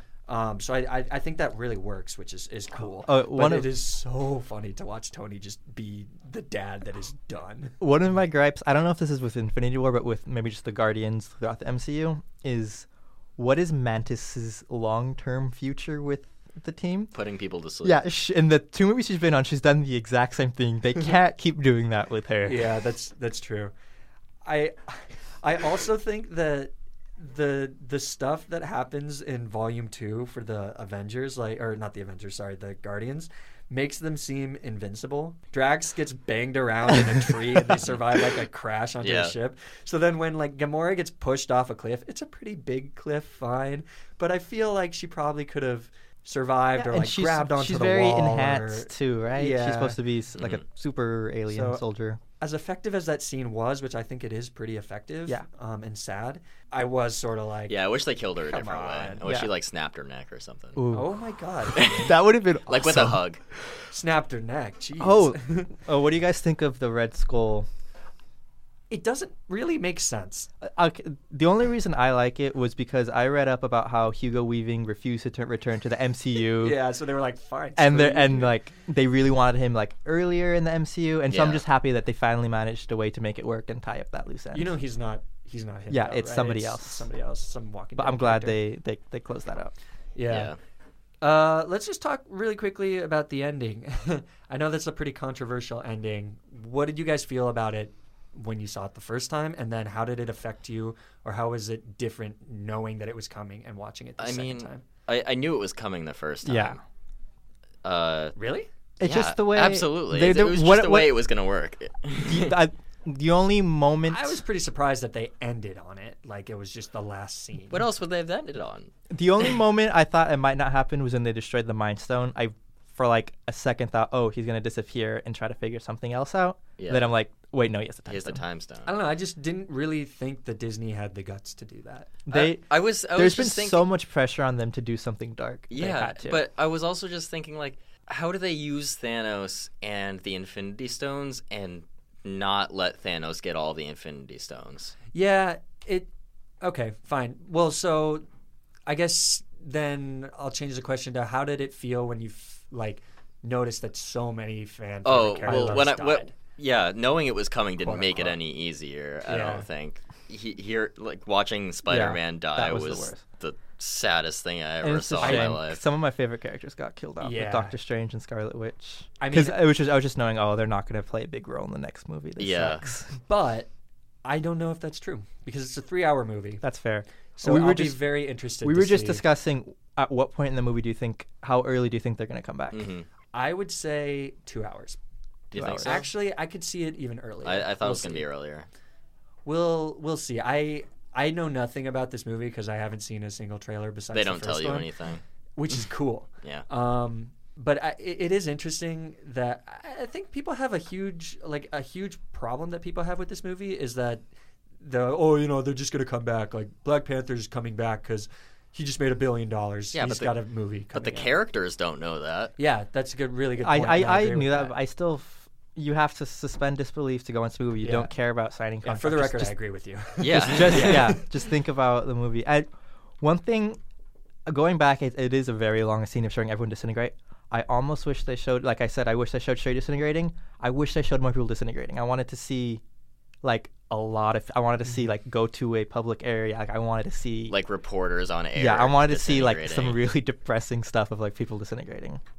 Police helping children up and the children disintegrate. I saw a woman holding her newborn baby. The baby disintegrates. Oh my god, I didn't watch the post-credit scene this second time. What was it? Calling Captain Marvel. Oh, that's right. Yeah, I just watched it and I was like, oh, there's no post-credit scene in this, and I turned it off. Whoops. Yeah, you don't really see. I mean, you see a few people disintegrate. Well, yeah, but you see a helicopter crash, and you see. I want to see the face on something. The faces. You're weird. Okay. But I think. Sorry, actually, what were you going to say? I don't remember. To your point of all these people are going to come back anyways. Hey, that's not my point. For the record, I don't agree with that point. The point you brought up. Thank okay. you. I'm just thinking about Iron Man holding Peter while he was dying. Peter is the closest thing to his son that Tony's ever had. His dream came true. Yeah. And Tom Holland is the best actor ever. I love him so much. I think he's so good in everything. That's the reason that's so resonating is because of Tom Holland. Yeah. I really liked the connection that they built. Yeah, and they foreshadow it with and they make sure that to Pepper Potts might be pregnant. Yeah, to rip away an important person from everybody. Rocket lost Groot. Nebula lost Rocket and Groot. Not Nebula. Rocket and Nebula lost everybody. Yeah. One of my favorite has to be Okoye helping up Black Panther because the way every other disintegration before, they're setting up all the sidekicks are dying, and then she picks him up and you're like, oh, Okoye's gonna die, okay, and then Black Panther dies, and it's just this woman who's dedicated her whole life to this royal lineage just watched him disintegrate, and there was nothing she could do. Yeah.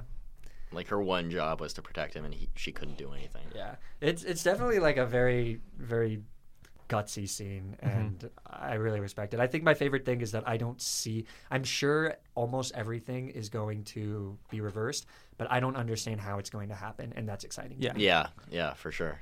But so let's move on. Well, actually, let's quickly do the MVP. I feel like we're all going to War. have the same MVP, unless you guys are idiots. I don't know. All right, I don't want to say it all at the same time. I don't want to do that. Okay. 3, 2, 1. Doctor Mantis. Strange. What? I'm kidding. What is wrong with you people? I said Mantis, but I'm kidding. I think it's Thor. I want to say I agree with all of you. I just had to pick Thanos because I felt like the way the whole movie was set up was he's the main character. Okay. Yeah, I mean, I guess he does win. Doctor. Yeah, I think Thor. I feel like they undercut a bit of Thor Ragnarok. So that's why I didn't like Thor that much. Yeah. And Doctor Strange is my favorite because he comes into his own. And I'm in the camp of they should have never had a Doctor Strange movie. He should have popped up in Ragnarok fully powered, and that would have been true to his comic book character. I actually like that. That's other than cool introducing the Time Stone, his movie had no purpose. It was a kaleidoscope of visual effects. It was an origin story when people were sick of origin stories. Did you see when he raised his hands up 6 times? That was cool. Yeah, Doctor Strange was definitely the MVP for me. That was awesome. Okay. His wizard scene, and then he also, saw Endgame. Yeah. So, what are our expectations for Endgame? High. Okay. My main one is that I do think there needs to be some very serious, lasting, real consequences for this. They cannot reverse everything. No. Or if they reverse everything, it needs to come at an expense. That is my line in the sand. I will be very pissed if everything is status quo at the end of this movie. I think it's yeah. very important that they revive the people at the right moment, because I want to see my favorite characters that got disintegrated again, but I don't want them to undercut the stakes of everything that's happened. Completely agree. But I do think that somebody has to be permanently dead at the end of this movie. I think Cap, I think Cap there will has be. to go. Yeah, so I guess that's one of our questions, right? We have a whole bunch of questions that we're going to just talk about now. We're running pretty long, but who cares? It's the Avengers. It's worth it. I said that who will die in Endgame? Yeah. What do you I guys have think? a long list of potential people. Really? So obviously You need one. Okay, I'll do a out of left field one, and that's Rocket Raccoon. Really? Because Interesting. I remember I briefly touched upon his whole arc of selflessness. He needs to do something to redeem himself. Wow. Damn. And I think a Guardian needs to die, and if Gamora and Nebula don't die, then it's going to be him. Yeah, I kind of want Gamora to stay dead because it doesn't make any sense that I she think would of die. everybody, Gamora is going to stay there. They're going to bring back Vision as like a robot, and obviously all the Snap people are coming back. Yeah, I don't think that Gamora will stay dead. I think they're gonna have something, and Thanos is gonna talk to her in her mind and stuff. I do think, but Rocket's an interesting one. The only ones I have are the very obvious ones, either Captain America or Tony or both. I also have Black Widow or Hulk. Really? Yes. You I have don't. some I don't. interesting Well, okay, so now I want to hear him out. I guess Black Widow could die because she does have a movie coming out, but that's definitely going to be a prequel. And also for Hulk is like, Bruce Banner wants this all to end. He's a very dark character who does not appreciate his life. And so I could see him making a big sacrifice. Yeah, I do think, though, that is undercut by this movie where he's just a goofball. That's fair. Well, I think the way they said it is that they kind of ignored characters in Infinity War that they really want to focus on in Endgame. So Cap and Black Widow don't get that much screen time, and they're going to get all this back. Oh, cool. Okay. Cool. Yeah, it is the OG Avengers. Yeah. In the beginning of this one, so. And War Machine, I guess. Yeah. Who's kind of an OG Avenger, and technically. Nebula and Rocket. Ant-Man. Yeah. But yeah, for the most part, original Avengers. Don't hate on Ant-Man. I never said anything. I like Ant-Man. I chose Tony, and I actually hope he dies. Really? Yeah, I think he has had a great character arc from Iron Man 1 up until now, and I think he's in a place where I want it to end with him, and I would be very happy to see him go out as a hero. I agree that he's... Yeah. I think if I had to pick... Well, if you had to pick between only one of them dying, which one would you want to die? Which one do you think will die and makes the most sense? I for feel the like character? Cap, almost for a similar reason why I think Hulk might, is that Cap can't go home at the end of the day. Yeah. And honestly, neither can Bruce Banner, but Iron Man can, and Steve's going to be caught in this for the rest of his life if he doesn't die in Endgame. I think that Steve is more likely to die than Tony. Really? Yeah, but we'll see. I just think that... I just don't know if they have the balls to kill off Robert Downey Jr. Kill all think 6 they of the will. original Avengers. I thought he was dead on Titan. I mean, so did I. I thought he was. Everybody die in the there. theater thought he was and then he didn't, and so I was like, okay, I don't know if they're ever going to kill this character because he has so much star power. He was been here from the beginning. I think that's why he needs to go. I think it's going to be a changing of the guard kind of They thing. need to. They almost need to. I agree with you. I just don't know And if he's I believe that they will. mentoring Peter, and I think once he gets Peter back, he's going to be like, okay, I'm leaving the world in a good place. Yeah. And there's this clear, Doctor Strange is the new arrogant, intelligent guy. Yeah, true. Yeah. Really, I think Captain so Marvel's going to we've be only the got... new arrogant person. That's like Thor arrogant, not Yeah. Iron Man arrogant. Fair. Do you think Thor's safe? Yeah. Yes. I think he's going to join the Guardians of the Galaxy in Volume 3. No, he still has to settle the remaining, because there are some Asgardians that confirm survive, and Valkyrie's returning. Valkyrie is alive, and I so think she's so coming they're back. supposed to settle in Norway, which kind of takes from the comic books where Asgard was briefly in Kansas, Oklahoma. Yeah. It was also floating in the sky somewhere. Oklahoma. It was in Oklahoma. Yeah. Or maybe Ohio. No, it was definitely Oklahoma. Okay. Yeah. It was the one run I read. Yeah. Okay. Cool. So I guess we'll just see how that all shakes out in less than a week, which is crazy. Let's just talk about the MCU as a whole a little bit. Yeah. We have some fun questions. Yep. Do you want to start with the top 5 films? Oh boy. Yeah. How was this for you guys? It was impossible. I thought it was very hard, but I'm very confident in my top The 5. OMG moments were harder for me. Yeah, I have more than 5. Okay, well, don't. I'm just going to not do ones that you guys say. I'm not going to repeat. All right. So, Ian, give me your 5, and we'll just keep this pretty quick. We don't have In to, any particular order? No, give me your 5th one. Okay. Oh, did you not put them in No, order? I did. I just go back and forth a lot. Homecoming is my 5th one. Okay. Iron Man is my 4th. Oh, okay. So you're not going to explain? Okay, so Homecoming is my Just quickly. Homecoming is my 5th favorite. I love Spider-Man so much. I loved seeing Tom Holland come into his own here. There was very little I disliked about this movie. There was a great twist with the villain that I didn't see coming. Vulture being Liz's dad. Mm-hmm. Some And- might say it made you go, oh my God. Honestly. and the moment basically ripped from the comics where Peter's talking himself up as he's lifting this like crazy amount of rubble off of his body. Spider-Man. Yeah, come on, Spider-Man. I loved that. I loved that movie so much. Okay. 4th is Iron Man. Okay. It's a movie that started it all. Like I said earlier, my parents, who had seen previous superhero movies like Fantastic Four and stuff, they were blown away by Iron Man. They didn't think that Iron Man was possible for a superhero movie, and I agree. Standing against all the other MCU movies, it's definitely not my favorite out of them, but in its time, it was incredible. 3rd is Guardians, the first one. I love that movie so much. It's so much fun. The music is fantastic. Seeing a group of characters that I didn't know that much about was really fun. And the chemistry between the cast was amazing. 2nd is The Avengers, the first one. And I guess we talked about it earlier. I loved it so much, finally seeing all these characters come together on screen. Yeah. We hadn't seen anything like that before, and it was fantastic. And my top-ranked movie in the MCU is Thor: The Dark World.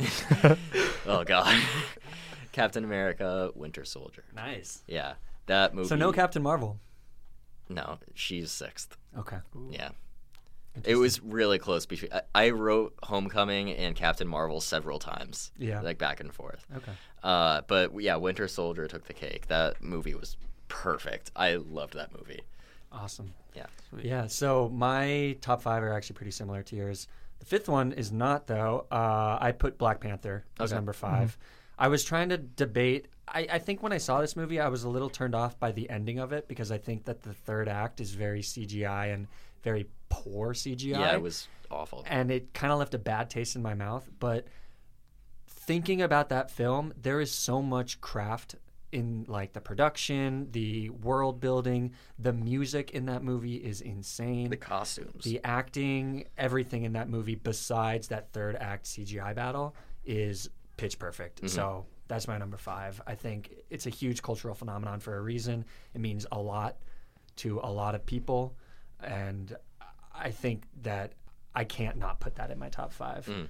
So number 4 is Homecoming. Completely agree with everything that you said.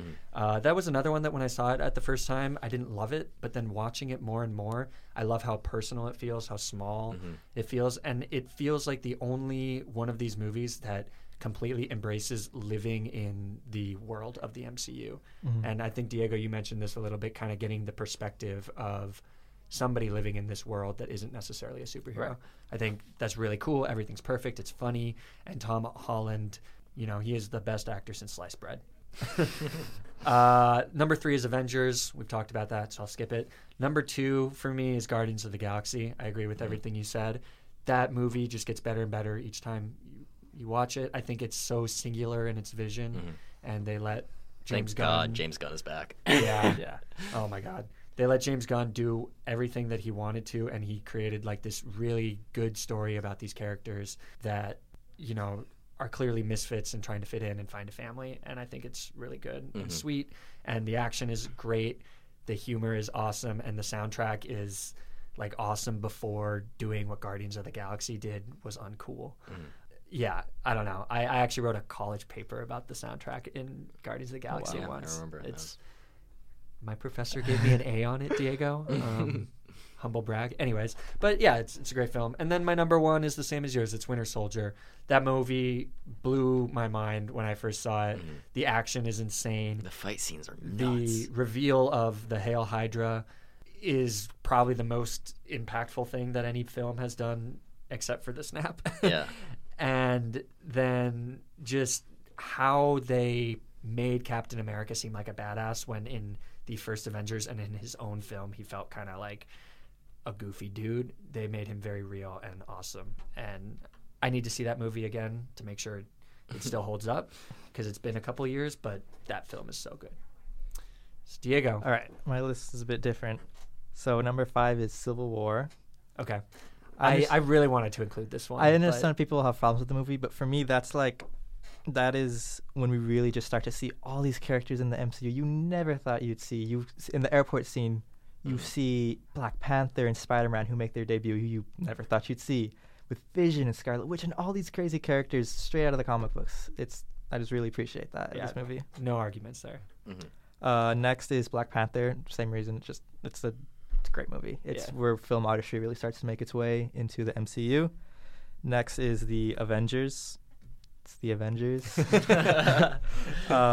Then is Winter Soldier, because it's just one of the greatest. Oh, man, what's your number one? My number one is probably going to be controversial. It's Thor Ragnarok.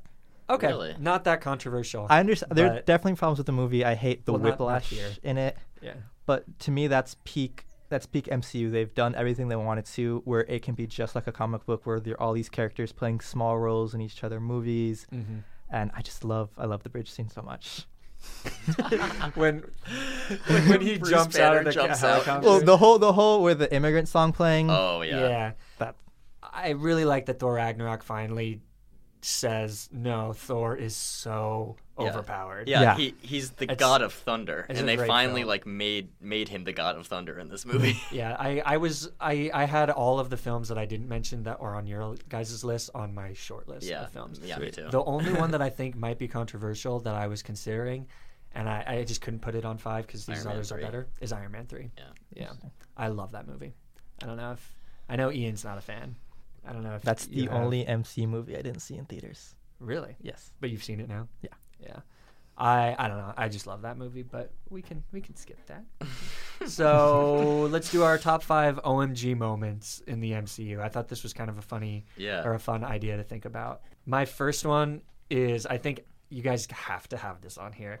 It is That's My Secret, Captain. Yep. I'm always angry. That is on my list. Yep. It's called. It is. Where is it called? It is. It's just called Avengers on my list. Yeah, it is just Bruce intentionally turning into the Hulk and punching the space whale until it dies. Dr. Banner. Now might be a really good time for you to get angry. That's my secret, Captain. I'm always angry.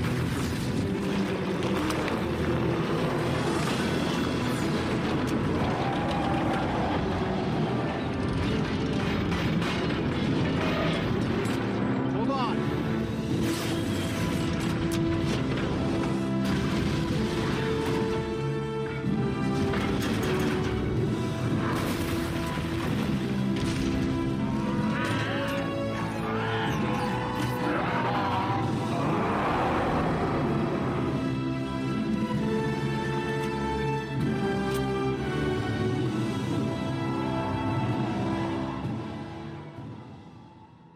And then go into the beautiful first money shot of the MCU. Yeah.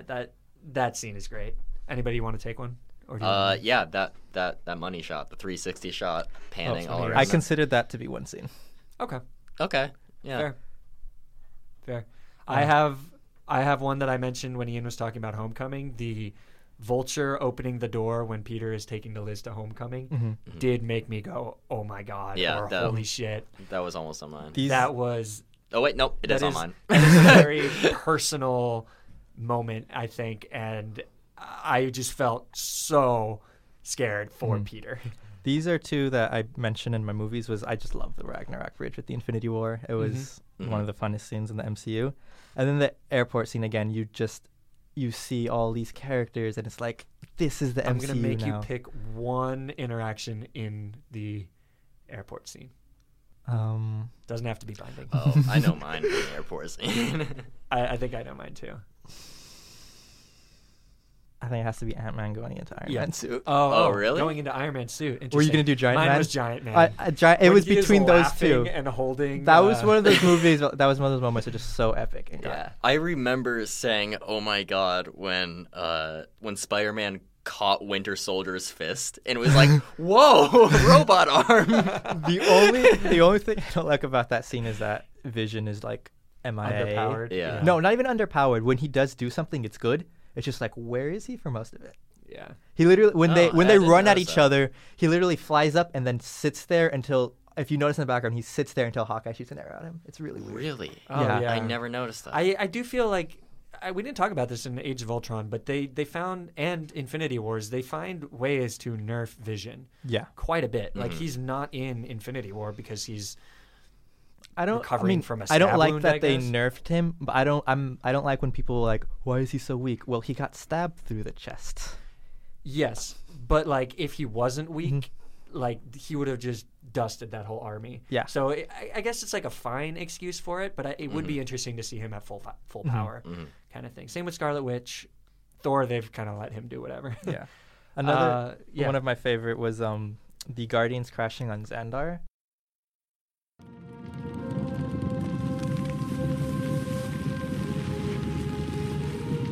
No, Groot! You can't. You'll die. Why are you doing this? Why?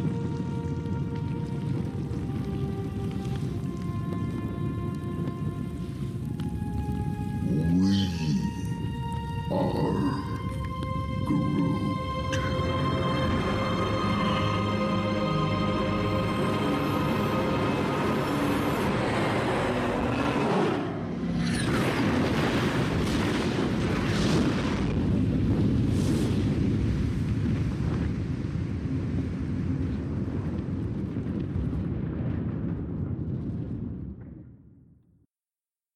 I guess it wasn't an OMG scene, more like a touching scene. I really liked when they're like encased in Groot.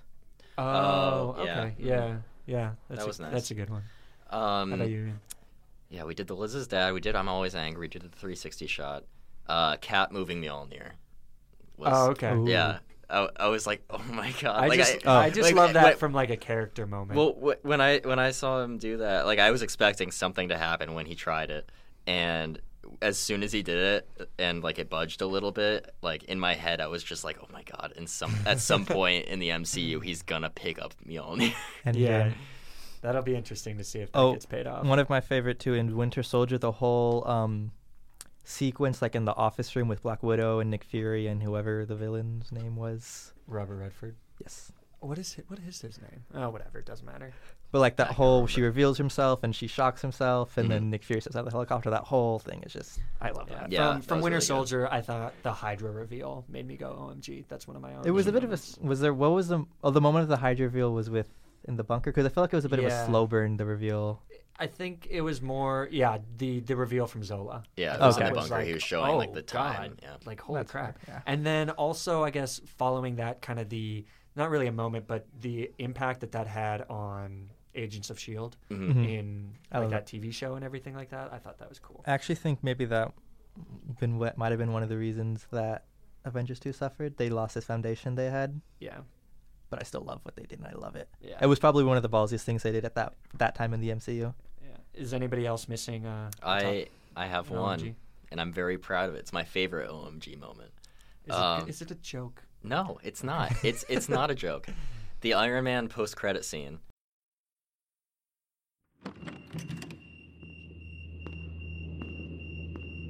Jarvis. Welcome home, son. I am Iron Man. You think you're the only superhero in the world? Mr. Stark, you become part of a bigger universe. You just don't know it yet. Who the hell are you? Nick Fury, director of S.H.I.E.L.D. Oh. I'm here to talk to you about the Avenger Initiative.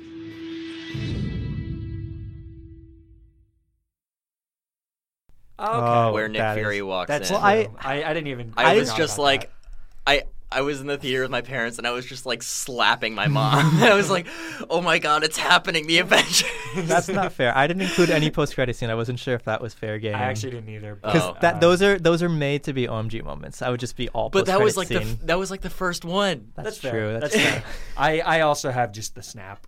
I thought that was a huge OMG moment for me. I guess you guys saw it coming, but I did not the first time. So I think I saw it coming up until the final scene. Then I thought like, oh, maybe not. Yeah. And then he disappeared, and then Bucky disintegrated, and I'm like, oh god. yeah.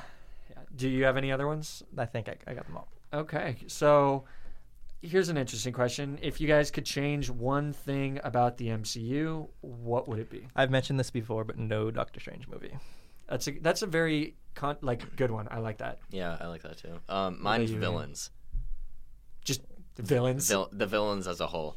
One I word, love villains. Loki, but like beyond like the basic structure of them, I guess they have a tendency to have a plot where the character's villain is basically just the opposite of the hero of the movie. That was the one thing I hated in Black Panther because I felt like they moved on past that and then they had it again. Yeah, and I think it worked in Iron Man because I think it worked with the story. But then you see it again in Doctor Strange, you see it again in Ant-Man, you see it again in Black Panther. You didn't see it really in Doctor Strange. Yeah, you do. I mean, he's sort of just another wizard. He's just a wizard. Like nobody cares about him. I guess that's fair. Well, the movie shouldn't exist in general. And Incredible Hulk. I guess if we count that. Yeah, I like that movie. So.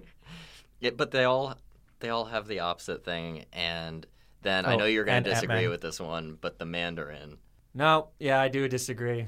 Like, I mean, I wouldn't care if they changed it. It just didn't bother me. Going into that movie, and I guess the first Iron Man movie too, the Mandarin in my head is like the Iron Man villain. Yeah, that's fine. fine. That never happened for me, And I was really upset about that. They could have totally removed that plot line from Iron Man 3 and it still would have worked well, and reserved the Mandarin for like a really cool villain with his proper alien superpowers. And then when they said Mandarin in Iron Man 3, I was like, oh my god, it's finally happening. They're finally bringing in Iron Man's villain, and nope. I don't know. I just think that movie's really funny, and it was a good subversion. There's definitely but a lot of good things in Iron Man 3, but I the think Mandarin it could have worked with a different villain. Mandarin could have been completely taken out, and the movie would have been just better off. Actually, I would have been happier if no. I was gonna say Doom, but I really want Doom. Doom is the other big Marvel villain. This is more with villains, but like Crossbones and they did him dirty. And Ulysses Claw and Zola and even Yondu, I think all could have been like. They have this thing I noticed where they like to do Von little small villains at the beginning of movies to show them teaming up to take them out before moving on to the major villain.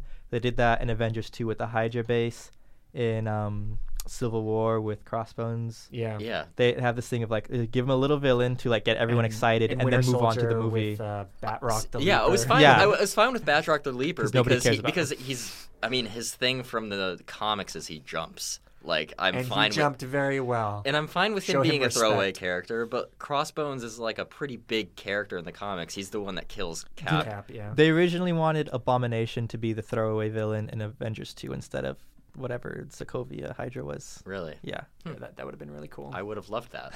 I would love the Abomination. He's so cool.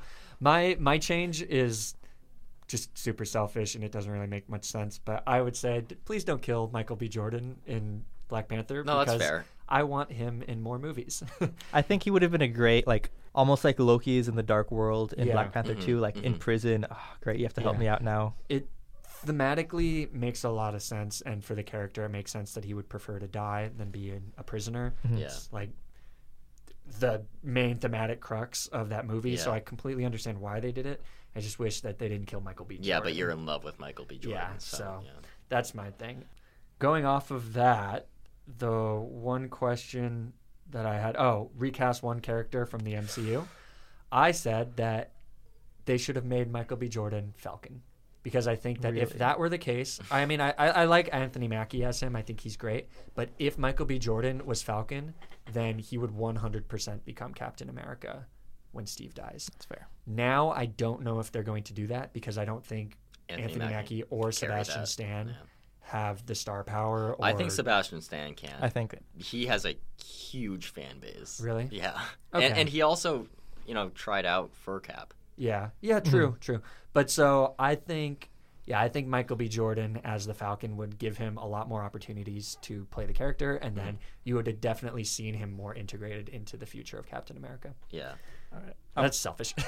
I'm kind of covering two characters, but for the same reason. While I love both of their characters, I think that Black Widow and Hulk are too much just Ruffalo and Johansson and not enough of their comic book characters. Mm-hmm. Like, I love the characters, but to me, they don't say Bruce Banner and Black Widow. They say Mark Ruffalo and Scarlett Johansson. Bruce isn't tortured enough. So who would you put in the roles instead? I didn't do that. You didn't follow the instructions. There were no instructions. It just said recast. Yeah. Well, I meant recasting is putting. Fine. Whatever. I want Marvel to do the job of recasting. Okay, fine. What is the person that you Gwyneth Paltrow want to throw under the bus? Really? And not offer a solution. I would, of all the love interests, I would have gotten rid of so many of the love interests before Gwyneth Paltrow. Natalie Portman. Yes. Yeah, but I don't. Although that's not her fault. Wait, no. Isn't it? Yeah, I changed my mind. It's Natalie Portman. For sure, because she is a fantastic actress, though. But I love Jane Foster. And she's not Jane Foster, isn't she? Yeah, she's not. That's not what I meant. Like, she isn't. Oh yeah, like, she's literally Jane Foster. Natalie Portman. Yeah. Okay. Hating on the female representation in Marvel. That was another problem with Doctor Strange. Another weird love interest we never saw again. Yeah, she definitely should have had more because also Rachel McAdams is a fantastic actress. Yes, it's so weird that they keep doing this. Let's move on to what is the one villain that you want to see the Avengers fight? Doctor Doom. I'm guessing Doctor Doom for you. Or Galactus. I was not Galactus. I was crossed between two, Doctor Doom and Kang the Conqueror. Ooh. Interesting. I don't really know much want about him. Isn't he like a time traveler? He's a time traveler. I really want the next big villain for the Avengers to be like born and raised on Earth. I want them to have to fight against like one of their own. That's cool. Mine are the Zodiacs. Oh, really? I like that. Yeah, I just think that they would look cool on screen. And after reading Dan Slott's run on Spider-Man. I don't know if I ever finished it, but yeah, I think that those characters, it would be fun to have like a team of characters that have personalities. Yeah. You'd be able to cast a lot more kind of interesting actors in the roles, and I think it would be fun to kind of have them parallel different teams, like different characters on the Avengers squad. I would like that too. And it would look cool, like a giant lion, and I don't know. And you said Doctor Doom? To me, he's always been like the Marvel villain. Yeah. And I'd also like to see the Skrulls, but that's not happening now, which is a shame. It might. You know, it's they talk. It's not. I don't think this it could will. be. It's that not. could be a nice faction of Skrulls. I think if anybody is going to be the next villain, it's going to be Doctor Doom. Mm-hmm. I've been saying that with the Fox acquisition, X-Men are my favorite comic book characters, hands down. But it's going to be really hard to weave them back into it. Fantastic Four, they can easily throw back into it. Yeah. Oh, we're in the negative zone. Yeah, I was saying to Diego this week. I think I was saying to you this week. I think that they can just show like some throwaway scene in Endgame of an explosion in space and some astronauts out there. I think they could do that. I would not really like that. I would love that. I would like that as a post-credit scene, not as some weird cameo in the background. I want Avengers Endgame to be post-credit. very focused. Okay, how about a post-credit scene? Completing the stories. Are you okay with a post-credit scene? Of that? Yes, I said I'd be okay. Okay, then that's what I want. But I prefer Ultimate versions, but it's fine. Who should be on the Avengers that is currently not on the team? Oh, but in the MCU? Yeah, so somebody that's in the MCU but is not. Oh, no, just anybody. Oh, sorry. Yeah, I was gonna say I chose Ms. Marvel. The recent one. Yeah, Kamala Khan. Okay. I think she's exactly what I want to see in Marvel. She would bring young blood to the team, which other than Peter and maybe Shuri, I don't know. There's not really anybody young in the movies, and it would also set up for another female-led movie, which would be great. Adding like some more diversity to the universe, which would also be really great. And I something that I really like about her character is that she's also super religious. And I'm not religious, but I would like to see some sort of. I think it would be interesting to see a religious character in the MCU. A fun facet I always found about her character was that she's like named herself the protector of New Jersey. Yeah. Because all of the heroes are in New Jersey, just across. I mean, all of the heroes are in New York, just across the river, and they only care about like Manhattan. And she's like, you know what? I'm gonna protect New Jersey. And she's Are literally you from New Jersey? No, I'm from LA. And she's literally only on the edge of New Jersey. And only protects one city, New Jersey. New Jersey can it's fine. They don't need a superhero. Yeah, but I really like her.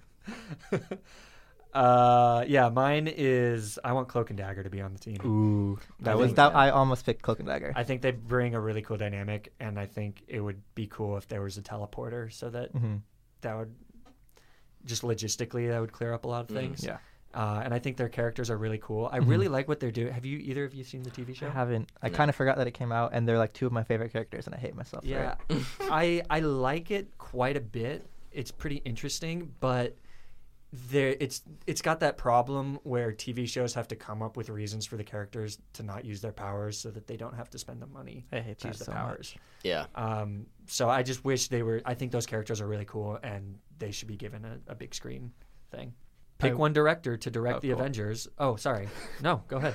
I went with Namor. Oh, I'm sorry. Yeah, I didn't. We didn't ask you. Yeah. I almost put him too. Because he's a classic, and they tease him at the end, and not the end. Sometime in Iron Man 2, when there's the board behind Nick Fury, there's like these different markers of potential Avengers. One of them's in Wakanda, and one of them's just in the middle of the ocean. And he's just such a classic Marvel character. Yeah. And he can be the next fish out of water after Thor.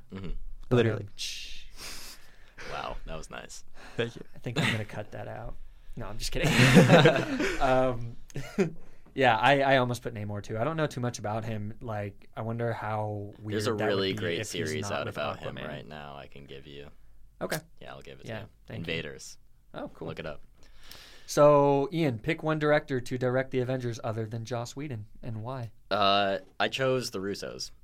It's a big That's cop out. lame. It's a big That cop is a out, cop-out. but I think my reason's pretty good. I would like to see their whole vision of the Avengers completed. After seeing what they did in Infinity War and how they handled that many characters, I would like to see them go back and like. I just want to see their whole vision for all of it. Okay, that's fair. How about you, Diego? I don't know how to say his name. I want to say Steven Soderbergh. Oh, interesting. I thought about this. I wonder if it's for the same reason. Go ahead. I love Ocean's 11. And I think the most important thing in the next Avengers is the ability to handle an ensemble, and looking at Whedon versus the Russo brothers really proved that, and I think that's why he obviously can handle an ensemble. Yeah. Interesting. I chose Catherine Bigelow. Do you guys know who that is? Yeah. Hurt Locker, right? Yep. Yeah, and the reason I chose her is because she knows how to kind of handle these very like blockbustery movies that also kind of have a lot of weight to them, and I think that the Avengers kind of needs that or could use that. I also think that it would be a great thing for a woman to direct an Avengers film. Would. I was trying, but I almost put her. God. Yeah, but I think that the Hurt Locker is incredible at being kind of action and then also just really understanding these characters. And she's already worked with Jeremy Renner and Anthony Mackie in that, but she also knows how to make fun movies because she did something like Point Break. I think she would make a very interesting Avengers movie. Yeah, I had a joke answer for this one at first. That was Michael Bay? No, it was just all of the directors of the Phase 1 movies. Like all of them? Yeah. That would be awesome and awful. I was like, they all know how to handle the characters, you know? Yeah. All right, so Diego, pick one TV character to show up in Endgame, and who is that? Oh, in Endgame, I thought it would just be in the MCU, but I guess the only one I could really technically they are in the MCU. Yeah. was Ghost Rider. All the others feel a little too underwhelming. It'd just be another what the hell is Black Widow gonna do? And I feel like Ghost Rider was done a disservice by being put in the Agents of S.H.I.E.L.D. Yeah, and another character I feel like that was Mockingbird or Bobby Morse. She's an Avenger, and she's just kind of like this weird side S.H.I.E.L.D. agent in Agents of S.H.I.E.L.D., and I don't like that. Yeah, I agree. What about you, Ian? Yeah, so I wrote down an answer, and then in parentheses, if Diego doesn't say it, say Ghost Rider. But I said Quake. Oh, okay. Yeah. Cool. I have that. Yeah, well. I think it would be so cool to see her with the MCU, get that like CGI power boost. Yeah. And I think she could do some great damage in there. Yeah, the main reason I want Quake is I think that would be a very nice acknowledgement to Agents of S.H.I.E.L.D. It would also acknowledge the Inhumans. There's just been this. I feel like after Winter Soldier, they kind of stopped acknowledging things. Like, there's an Inhuman crisis, all these power people running about, and the Avengers just like, nothing's happening. I just think that show has done a lot for making the world feel larger than the movies. And I think that it's sort of unfair that it's not acknowledged by the movies. And I think having Quake, even as a tiny thing, would be really cool.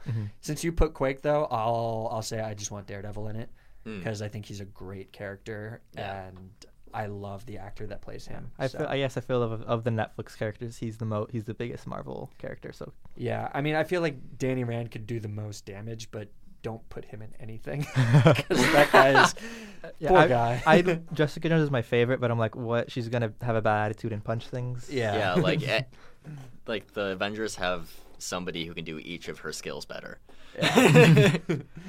All right, so if there is going to be a surprise cameo or a character in Endgame that we don't know of yet, so like Valkyrie doesn't count, who will that be? I don't know you want it to be. If this feels like a surprise, but either the revival of Coulson or Quicksilver. I feel like we expect kind of one of them maybe to come back. I also have Quicksilver. So I think one of them is going to come back. Also, Loki's going to come back for sure.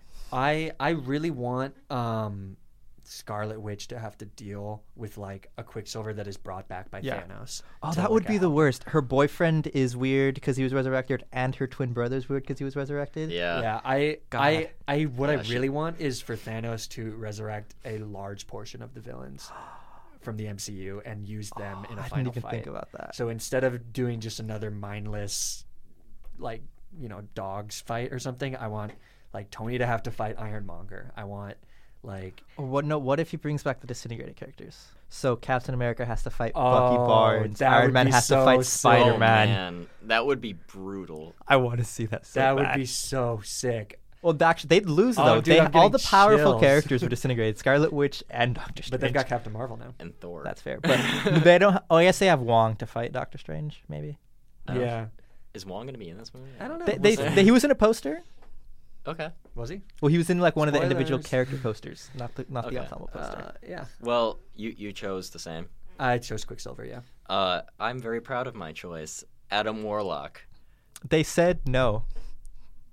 Okay, well, I say.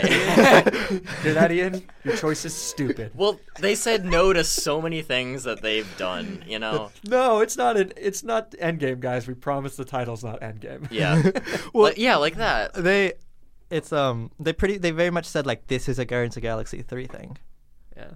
But I think it would make sense because Adam Warlock is so connected with all the Infinity Stones. He's connected to the Soul Stone, and he had nothing to do with anything going on there. But he exists already, and I think that he would be a great person to, I don't know, take the stones at the end of Endgame and be in charge of them. That's fair. I don't want them introducing any new characters. They cannot afford to do that.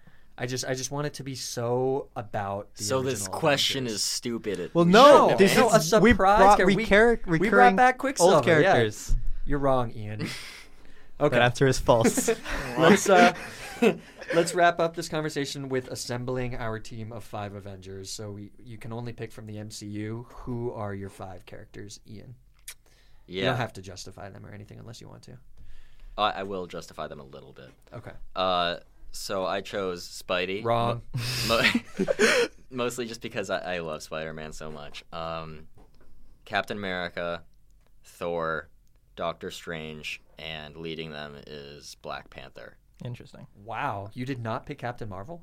No, I mimicked a lot of what the team is in the comics right now. That's fair. Oh, very original. Except I subbed in Spidey. Okay. But I think he would be really like the tension breaker of the group. Yeah. And Black Panther is a great leader. You throw Captain America into any team, he's going to be a great soldier. Thor is the big powerhouse of the group, I'd say, besides Doctor Strange.